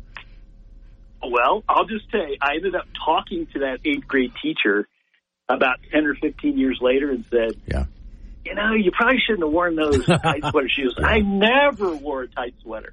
And then I brought my junior high yearbook. Yeah. And they had an expose on her, and they had a big picture of her. What do you think she was wearing? Of course, tight sweater. Let me tell you a story, though. Tight sweater. This is one of my favorite stories to tell whenever we get into the stories of how to handle racism and other, hate in general in schools. So here I was, probably about, 15, 16 years old. And I was in one of those classrooms, you've seen this, where everybody got into their little groups. You had the preps over here, the rednecks over there. Back in the right-hand corner, all the black kids sat, I was the guy who sort of sat in the middle because I kind of knew everybody from every group, but we all had our groups. The teacher gets called out of the classroom for something, and as she's leaving, I'll be right back. Behave. Right. And as she's leaving the room, I hear over my shoulder in the corner where the black kids are, somebody's telling a joke, and they're trying to be quiet, and they're giggling. And I turned around, I was still very much me back then, and said loud enough for everybody to hear, "Are you telling a white joke?" Oh, these kids got scared. One of the preppy girls from the preppy corner turned around and stood up and said, "I've never heard a white joke." And we all went to the back of the room, and we sat around them. Now, these kids in the back are scared. We're like, no. We want to hear it. We've never heard a white joke. So they start to tell a white joke, and let me tell you, Greg, it was very inappropriate. And we laughed and laughed. So the next kid over said, "Oh, you think that one's bad?" And he tells one even more inappropriate. And we laughed and laughed. Next thing you know, the rednecks are telling prep jokes. I mean, everybody's telling jokes about everybody else, right? Teacher comes back in. "What are you doing?" "Oh, no, we're just..." No, and we all went back to our seats. "Oh, it's okay. Nothing bad was happening." And I noticed that even though we still sat in our cliques after that never changed. But out in the hallways, I started noticing in the weeks after, barriers had been broken, friends had been made.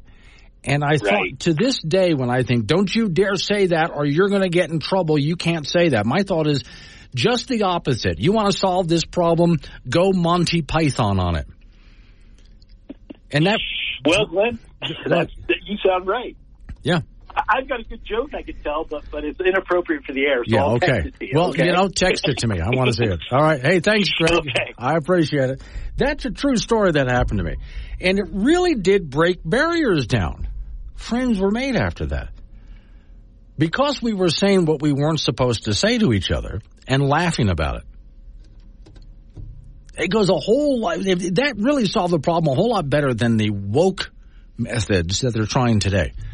You can't say that or else. The opposite is true. 8:45, Wake Up Wyoming. Wake Up Wyoming with Glenn Woods. Make your voice heard at 888-97-WOODS. This is AM 1030, K2 Radio.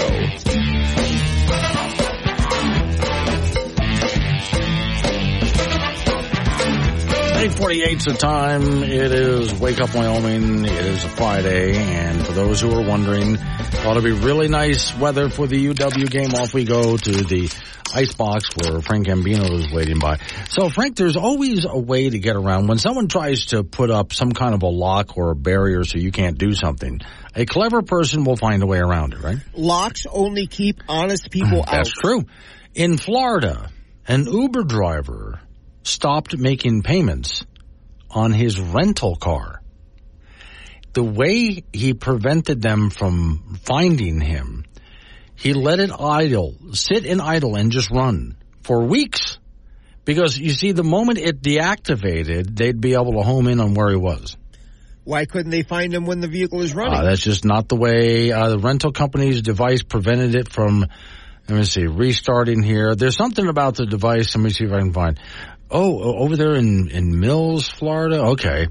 Stop making payments, Orange County. Rental company had installed a device in his vehicle that could be remotely activated to stop the car from restarting. That's what it was. Okay. If the renter stopped making payments. So not so much to find, but we'll stop the vehicle so it can't restart if you stop making payments. So his answer was, well, then I won't turn off the car. That's a long time to rent a car. That is. At some point, the thing's going to break down on him. I knew somebody, a friend of mine in Chicago, he drove an old crappy van and he had to keep it running because if it shut it off, he'd never start it again. How long did that last? About 4 months until they figured it out. Yeah, you can't do that forever. No, those things, you know. Not the price of gas. Oh, my Lord, that's the next thing there. So how much is gas going? Even when idling, you know. Yeah. He left the car idling for, whatever. So, does he want to give the car back? Well, at some point they found him in the car and they got the whole thing back and so on. So this guy had some kind of a brilliant plan. Now, I wonder if he's a thinker like that, then maybe he ought to start using that brain power toward getting some kind of a job which will actually pay off. You would think, Len. You would think.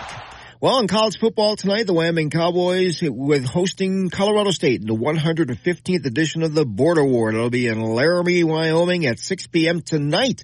It's a huge rivalry game. Emotions run high. You have the Browns boot. That's an important piece of hardware for both teams. You got guys from that are on the Wyoming roster that were from Colorado who weren't really recruited by CSU, but now they're at Wyoming and they would like to prove something. Cowboys are really trying to move on from that dreadful performance and that loss to Boise State last week, so they're 5-3 overall, 2-2 in Mountain West play. CSU just a pedestrian 1-3 in league play and 3-5 overall. They lost to the Air Force last week. Pokes favored by 6 points in the game. 6 p.m. kickoff tonight from the War, and we'll have that for you on K2 Radio in Casper and KOWB in Laramie. State high school football playoffs moving along today and tonight. In 4A, Sheridan will host Thunder Basin at 6 p.m. Cheyenne East will host Natrona at 1 p.m. tomorrow. In 3A, Evanston will be at Cody tonight at 7. Buffalo will be at Star Valley at 5. In 2A, Bighorn will host Lyman at noon today. Torrington will be at Mountain View at 1. Over in 1A, 9-man. Southeast will be at Wind River this afternoon, while Lingo Fort Laramie will host Big Piney tomorrow at 1. Finally, in 1A, 6-man, Little Snake River will host Du Bois at 2 p.m. today, and Campbell will travel to Burlington also at 2. The state championship football games will be Friday and Saturday at War Memorial Stadium in Laramie. The state high school volleyball tournament rolling along today at the Ford Center in Casper. Consolation play and semifinal round play. In 4A, Laramie and Kelly Walsh both made the semifinals with wins yesterday. KW outlasted Campbell County in a great match, and Laramie defeated Star Valley. Cheyenne East lost to Cody, so the T-Birds will play in a loser-out match versus Star Valley at 2:30 this afternoon. So in the 4A semifinals, Kelly Walsh will meet Thunder Basin at 4:30. Laramie will take on Cody at 6. Both of these matches should be entertaining. In the 3A semifinals, it's Buffalo versus Mountain View at 4:30. Douglas will play Powell at 6. In 2A, Pine Bluffs, a 4 seed, defeated Grable, a 1 seed in the quarterfinals. So Pine Bluffs will play defending champion Burns in the semifinals at 6 p.m. Bighorn and Tongue River, those rivals up in the north, will be in the other 2A semifinal at 4:30. Little Snake River in 1A will play Upton in one semifinal at 4:30. Cokeville meeting Southeast in the other at 6. The championship matches of the state high school volleyball tournament will be 4:30 tomorrow at the Ford Center. Junior college volleyball, Casper College stayed alive in the Region 9 tournament with a 3-0 win over McCook, Nebraska. They'll take on LCCC from Cheyenne today at noon in a loser-out game. LCCC lost to NJC yesterday 3-0 in a winner's bracket game down in Sterling. And that's it in sports. So that's a lot to keep up with. So, WYO Preps. Yeah, WYO Preps for the high school stuff. Yeah, and for volleyball, yep, and for football, and for state girls swimming in Gillette. That is the place. And the app is free. Just download WYO Preps. By the way, take pictures of your kids. Yes, and send them to me. Yes, yeah, please. We'll get them on there. You bet. Absolutely. All right. Thank you very much, Frank. Coming up on some local business we got to take care of. We're going to roll into news time after that national local update on the weather forecast. And hello, White Eagle. He's in Rapo. I'm going to bring up the subject again because people are dropping me notes about it. Scientists want warning labels on meat because of climate change. If you haven't heard that story from earlier this morning, I'll review it. It's Wake Up Wyoming.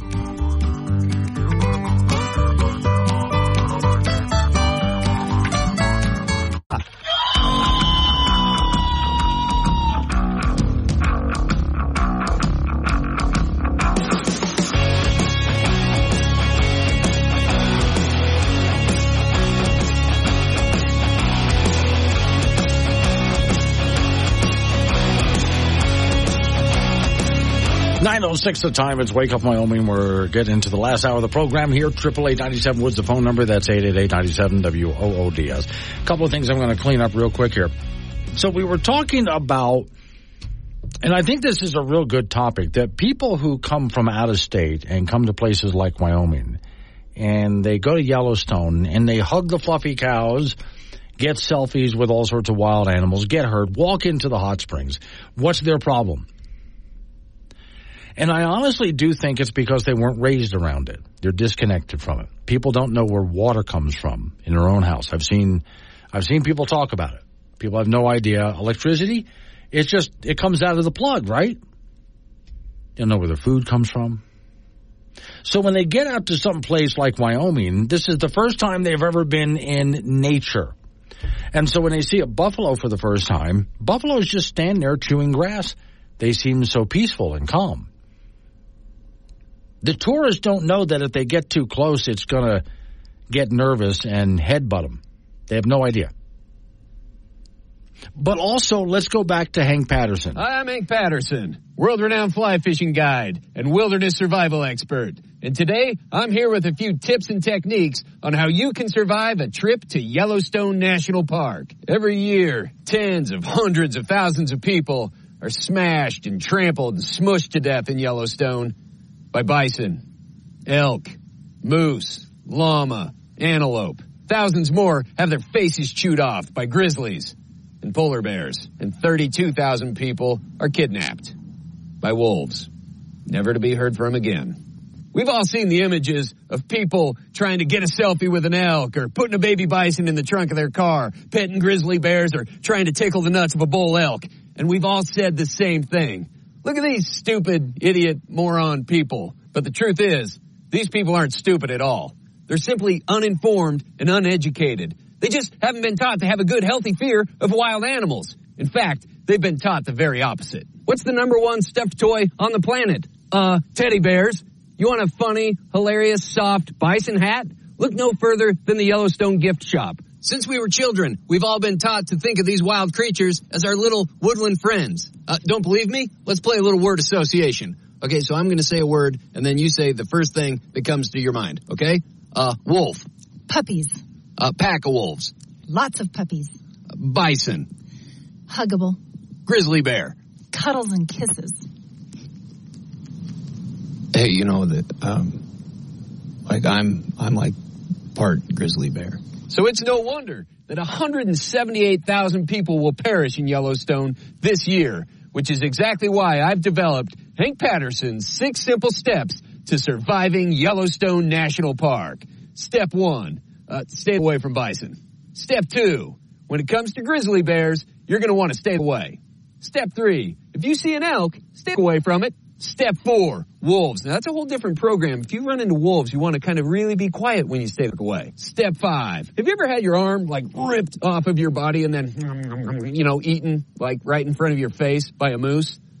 You're going to, unless you stay away from moose. Step 6, if you see a geyser, don't put your face in it. Step 7, do you know the difference between looking at grizzly bear cubs from inside your car and from outside your car? Nothing. Absolutely nothing. Stay inside your car. And you're going to want to stay on marked trails, take water, be hydrated, only hike with friends, and take bear spray. If you're one of the more than 200 million people that'll visit Yellowstone this year, remember to take the time to enjoy the beauty and wild, majestic splendor that Yellowstone National Park has to offer. But more than that, remember, stay away from wild animals. So there you go. That's why I think that most people who enter, it's not a matter of liberal or conservative or anything like that. It's just that they're inexperienced in being out here. If they were raised here, they'd be acting differently. That's what I think. All right, now, another comment, let me scroll down to it. These are people who are commenting to me off the Wake Up Wyoming app.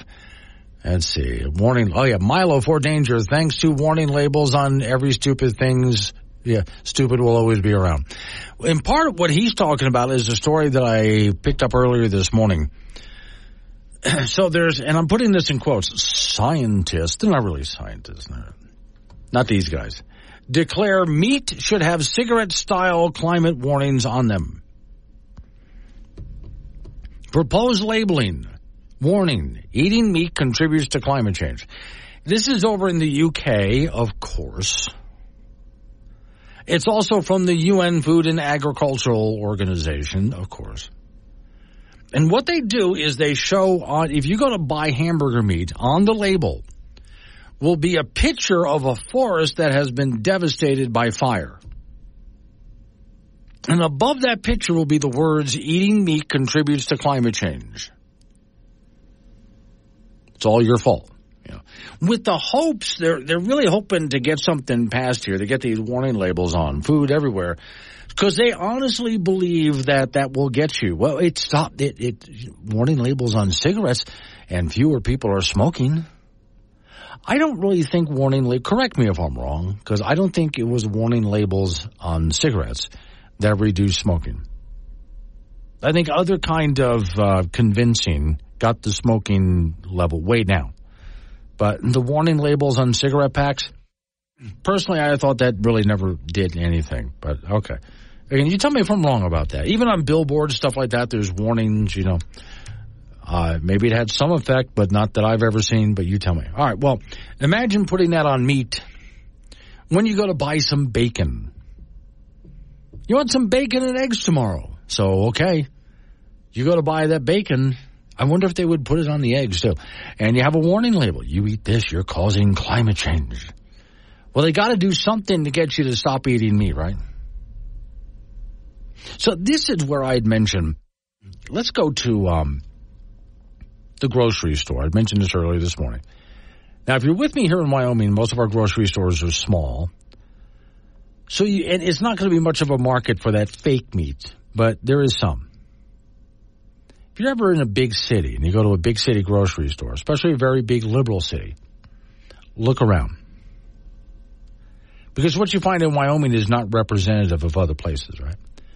Look around for the section, the vegan food section, but also look for the section that has the Impossible burgers and other such fake meat, right? Those sections are really small. Those industries are not doing well.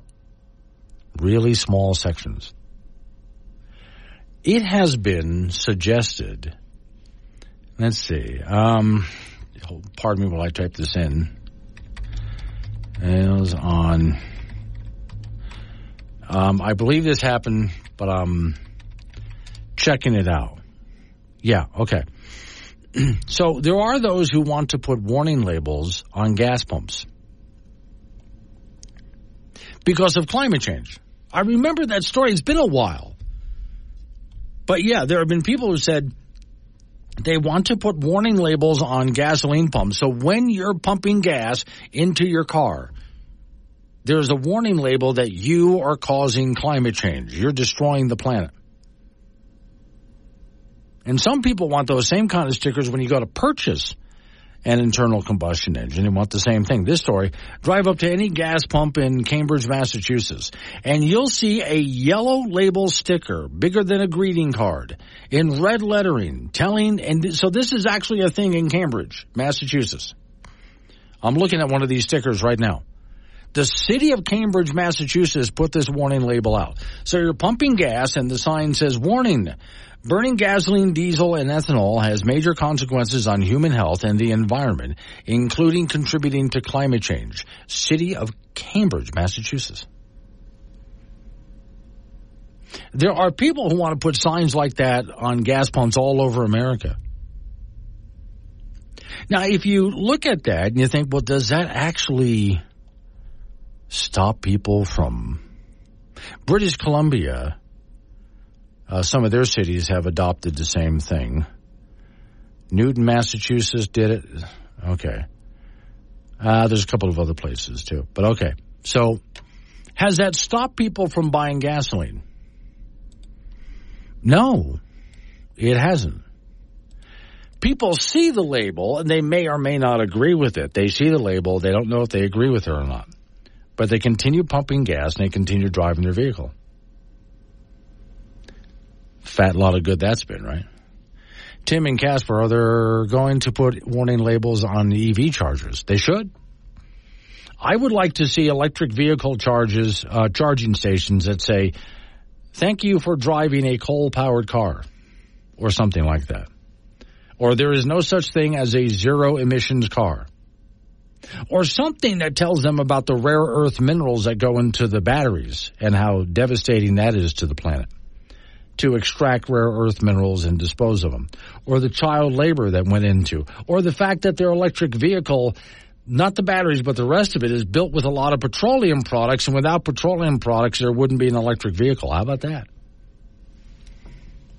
Jude and Casper, warning labels do nothing. It was the price that bothered me on smokes and beers and beef. Yeah. Well, they would like to price you out of the market, too. 917, Wake Up Wyoming. Wake Up Wyoming with Glenn Woods. More stimulating than that first cup of coffee. This is AM 1030, K2 Radio.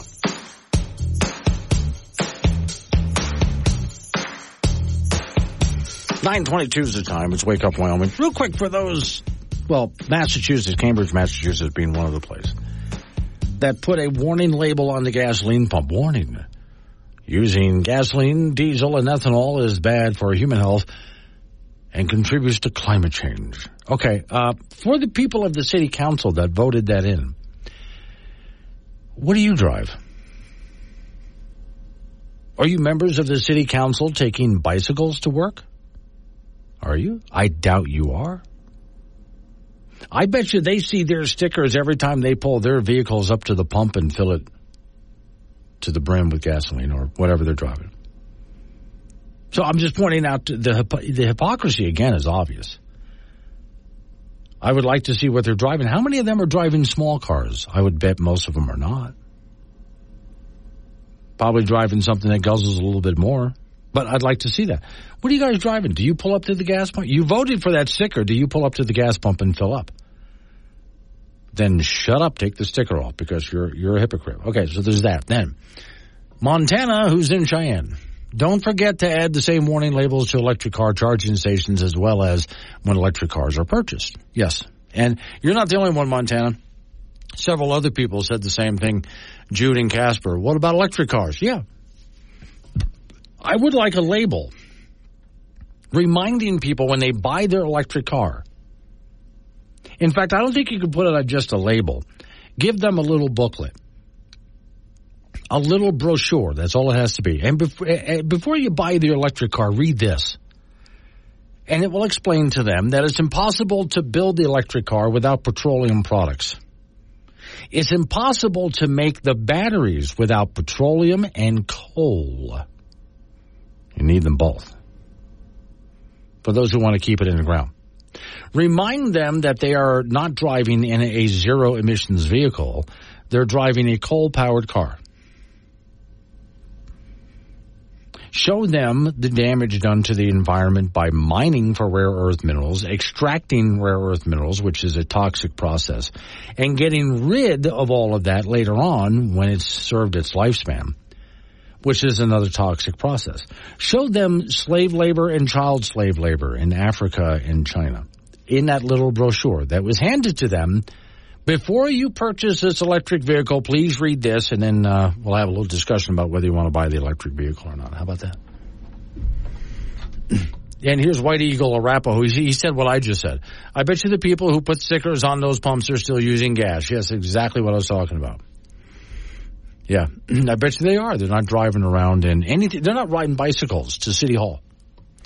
Mandy is in Kimball. Morning, Mandy. When I lived in San Diego in the 90s, they put capture cups on gas pumps. At the time, they said they were capturing fumes, which made it difficult to put the gas in the car.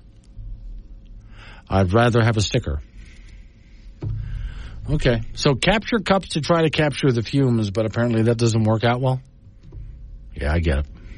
Okay, well, and once again, let's point out the hypocrisy of it all. You know, I really would, the more I think about it, I really would like to have that brochure handed to people who buy electric cars. Before you purchase the electric car, let's take a look at it. And then we'll have a little discussion about whether this electric car is really climate friendly or not. Good for the environment or not. Really saving you anything. Yeah. I would like also to hand that same brochure to members of the Democrat Party who keep pushing electric vehicles and everybody. But as I've told you over the past few years here, electric car sales are not doing well, despite all of the heavy subsidies and so on and so on. Let's have the same kind of discussion about wind and solar power. And let's remind people who want to keep all coal, gas, and oil in the ground, you cannot go wind or solar or electric cars without coal and without petroleum. It's not possible to do it. But, okay. This is part of what we were talking about earlier today when it came to people going to places like Yellowstone and getting hurt just because they're naive. Well, these are people that are hurting the rest of us just because they're naive. They've never been told. In fact, they've been told the opposite of all of this. And so when we come up with this information, they've never heard this before. And when people like me, and I know some of you out there, try to get this information out, because it's certainly not going to get put out by your obsolete, irrelevant news media. When we try to get it out, that's where they repress this information. We have a lot of work to do to re-educate people about what's really going on. And that, with all due respect, because I do think I like the man, but that includes our Governor Gordon, who wants Wyoming not just to be net zero, but even a little below that, which is something that, as much as he wants to keep our industries but achieve that, he's doing nothing but seriously harming the industries and thereby the economy of Wyoming. So we got to be very careful about who we vote for next time around. But at least we don't have anyone in this state who is in a position of authority that wants to go put those ridiculous stickers on gas pumps and on your meat at the grocery store. By the way, do me a favor. If you're out this weekend and you're looking around, you're going to eat fast food, let's say, right? Do you go to any of those places that tried serving the Impossible Burger or those fake hamburger meat products? Is that still on the menu? I don't know. I haven't looked. I'd like to know on Monday, if you happen to see, do you look up at the menu and see, do they still have that up there? Because I know several restaurants have dropped it. But I'd be curious. Okay. Some not so good news about kids on summer break. I'll do that right after local news update on your weather forecast. You and I get back into it. More open phones. Wake Up Wyoming.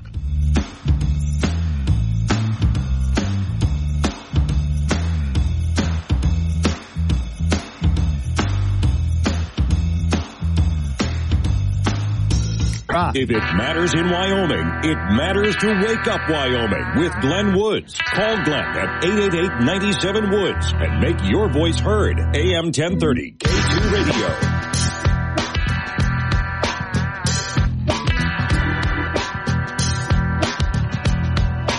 Well, here's something that I hate talking about stuff like this, but it's absolutely true. I'm going with it. From Intellectual Takeout. Now, Intellectual Takeout is one of many websites that I monitor just because they have interesting articles now and then. Most of their articles I'm not interested in, but now and then I go, oh, no, that's a good one. So I keep an eye on them. Headline, children are actually getting fatter on summer break. And it shows a kid sitting in front of a television eating potato chips. The author here, Annie, says, as a child, some of my favorite books were Betsy Tracy series and then talks about the different kind of books that she likes to read. One of the recurring themes in the book is the nightly games which were played outside of the author's house. Children from all over the neighborhood would congregate in nice weather and play hard until sunset.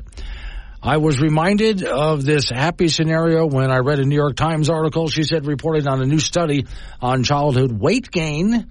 Contrary to what conventional wisdom might bring to your head, the study finds that children actually increase weight during summer months when they're not in school. They're playing video games. They're watching television. They're not outside running around.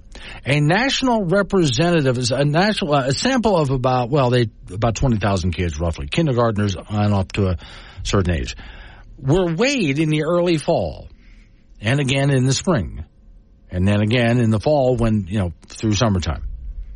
The prevalence of children who were overweight increased by about 30%. Most strikingly, according to a study published Wednesday in the Journal of Obesity, all increases were during the summer breaks. Nobody increased body mass index during the school year, at least because school has things like physical education. They'll take you outside and run around and so on. Also, they're not snacking as much because we have a tendency when we're sitting in front of the television to snack. Our hand's always in a bowl of something there. It's disturbing, she says, how little progress we can see as a result of these school-based fitness nutrition programs, said the lead author. I think that comes back to, and they try doing things like soda bans, things like that. I think the problem there is you cannot ban stuff. We're going to have a soda ban, we're going to raise taxes on sodas. Government is constantly coming up with programs to fight childhood obesity. And yet, what's been the answer? The government comes up with all sorts of programs that don't work, which is one of the reasons I say, in most cases, if you want to solve a problem, you're not going to solve it through a government program. Government passing laws is not going to stop violence in places like Chicago. If you got gangs, homelessness, and these people who are in mobs rushing into stores and robbing everything and rushing out all at once, That's not going to be stopped by government programs. You got to look for something else. As an example of that, what actually stops childhood obesity? Parents. Now, unfortunately, in many cases, have you seen the size of the parents? I'm not trying to be mean here. I'm just trying to be realistic. I mean, I've talked about this before. When I was a kid, much younger, if we saw an overweight person, because all of us were rail thin, including our parents, if we saw an overweight person, oh my God, that guy's fat. Oh wow, how did that? Did you see the fat guy? I saw a fat guy. That was weird to see someone fat. Today, it's unusual to see thin people. And oftentimes I look at parents who are not just a little overweight, but wow, are they huge? And so what's happening to the kids? And so a government program to ban sodas and, try to heavily tax potato chips and so on, that does absolutely nothing. Our solution lies somewhere else. Now, if you're thinking I have all the answers here, I can offer suggestions as to what we can do. But it's really going to come down to a cultural change if we're going to fix any of this. And to get those kids out of the house and running around and playing again is really going to be up to the parents if you want healthy kids. I understand kids there's some great video games out there. There's some incredible home video games. Absolutely amazing. But if you really want to get people in shape, you got to get them up and get them outside. In my book, The Uncomplicated Life, I talk about how to lose weight, which, as you know, if you've been listening to the radio commercials, and those are not fake, and I'm not doing one now, I started putting on some weight because I sit here in the studio for a long time, and then when I would get home, I was working on the next book and all sorts of other things. And everything that I did was sedentary. And then I realized, oh, my God, I put on some weight. The answer, as I wrote in my book, The Uncomplicated Life, is eat less, move more. And you don't have to go to a gym. If you want to, that's great. Just find stuff that you love doing that's active. Get out and go do something that's physically active. Whatever that is. Just because you're moving, you're going to do fine. And quit eating junk. But yet when I read about childhood obesity rates and kids gain weight during the summer, they're not losing weight during the summer. They're gaining weight. That problem starts at home. Again, we're not going to find some government program to fix that. Our solutions are somewhere else, whatever the problem might be, from childhood obesity to many other things. The solutions are not going to be found because Congress spent $1 billion and passed a law. Has nothing to do with what is going to actually solve our problem. It has to do with the American people and a shift in our culture to something better. Let's Wake Up Wyoming. News and weather together at the top and bottom of every hour. This is Wake Up Wyoming with Glenn Woods on AM 1030 K2 Radio.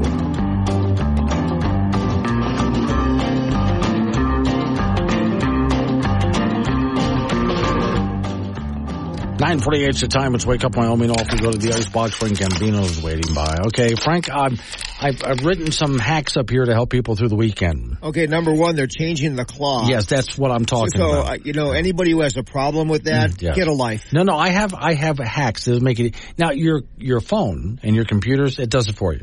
Right, yeah. Okay, you're good. Okay. The old analog clock with the hands. Yeah. Okay.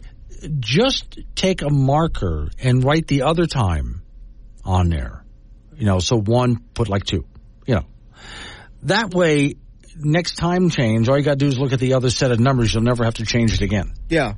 I have like 2 clocks, and one is on one time and one's on the other, but I forget which one. Oh, see, that's the problem there. So you have to, label one spring and the other fall. Yeah. Oh, there you go. Okay.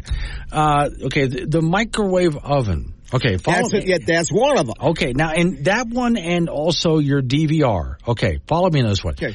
Get a piece of black electrical tape. Measure the size of the numbers and cut the tape to that size and stick it over the microwave, numbers. There.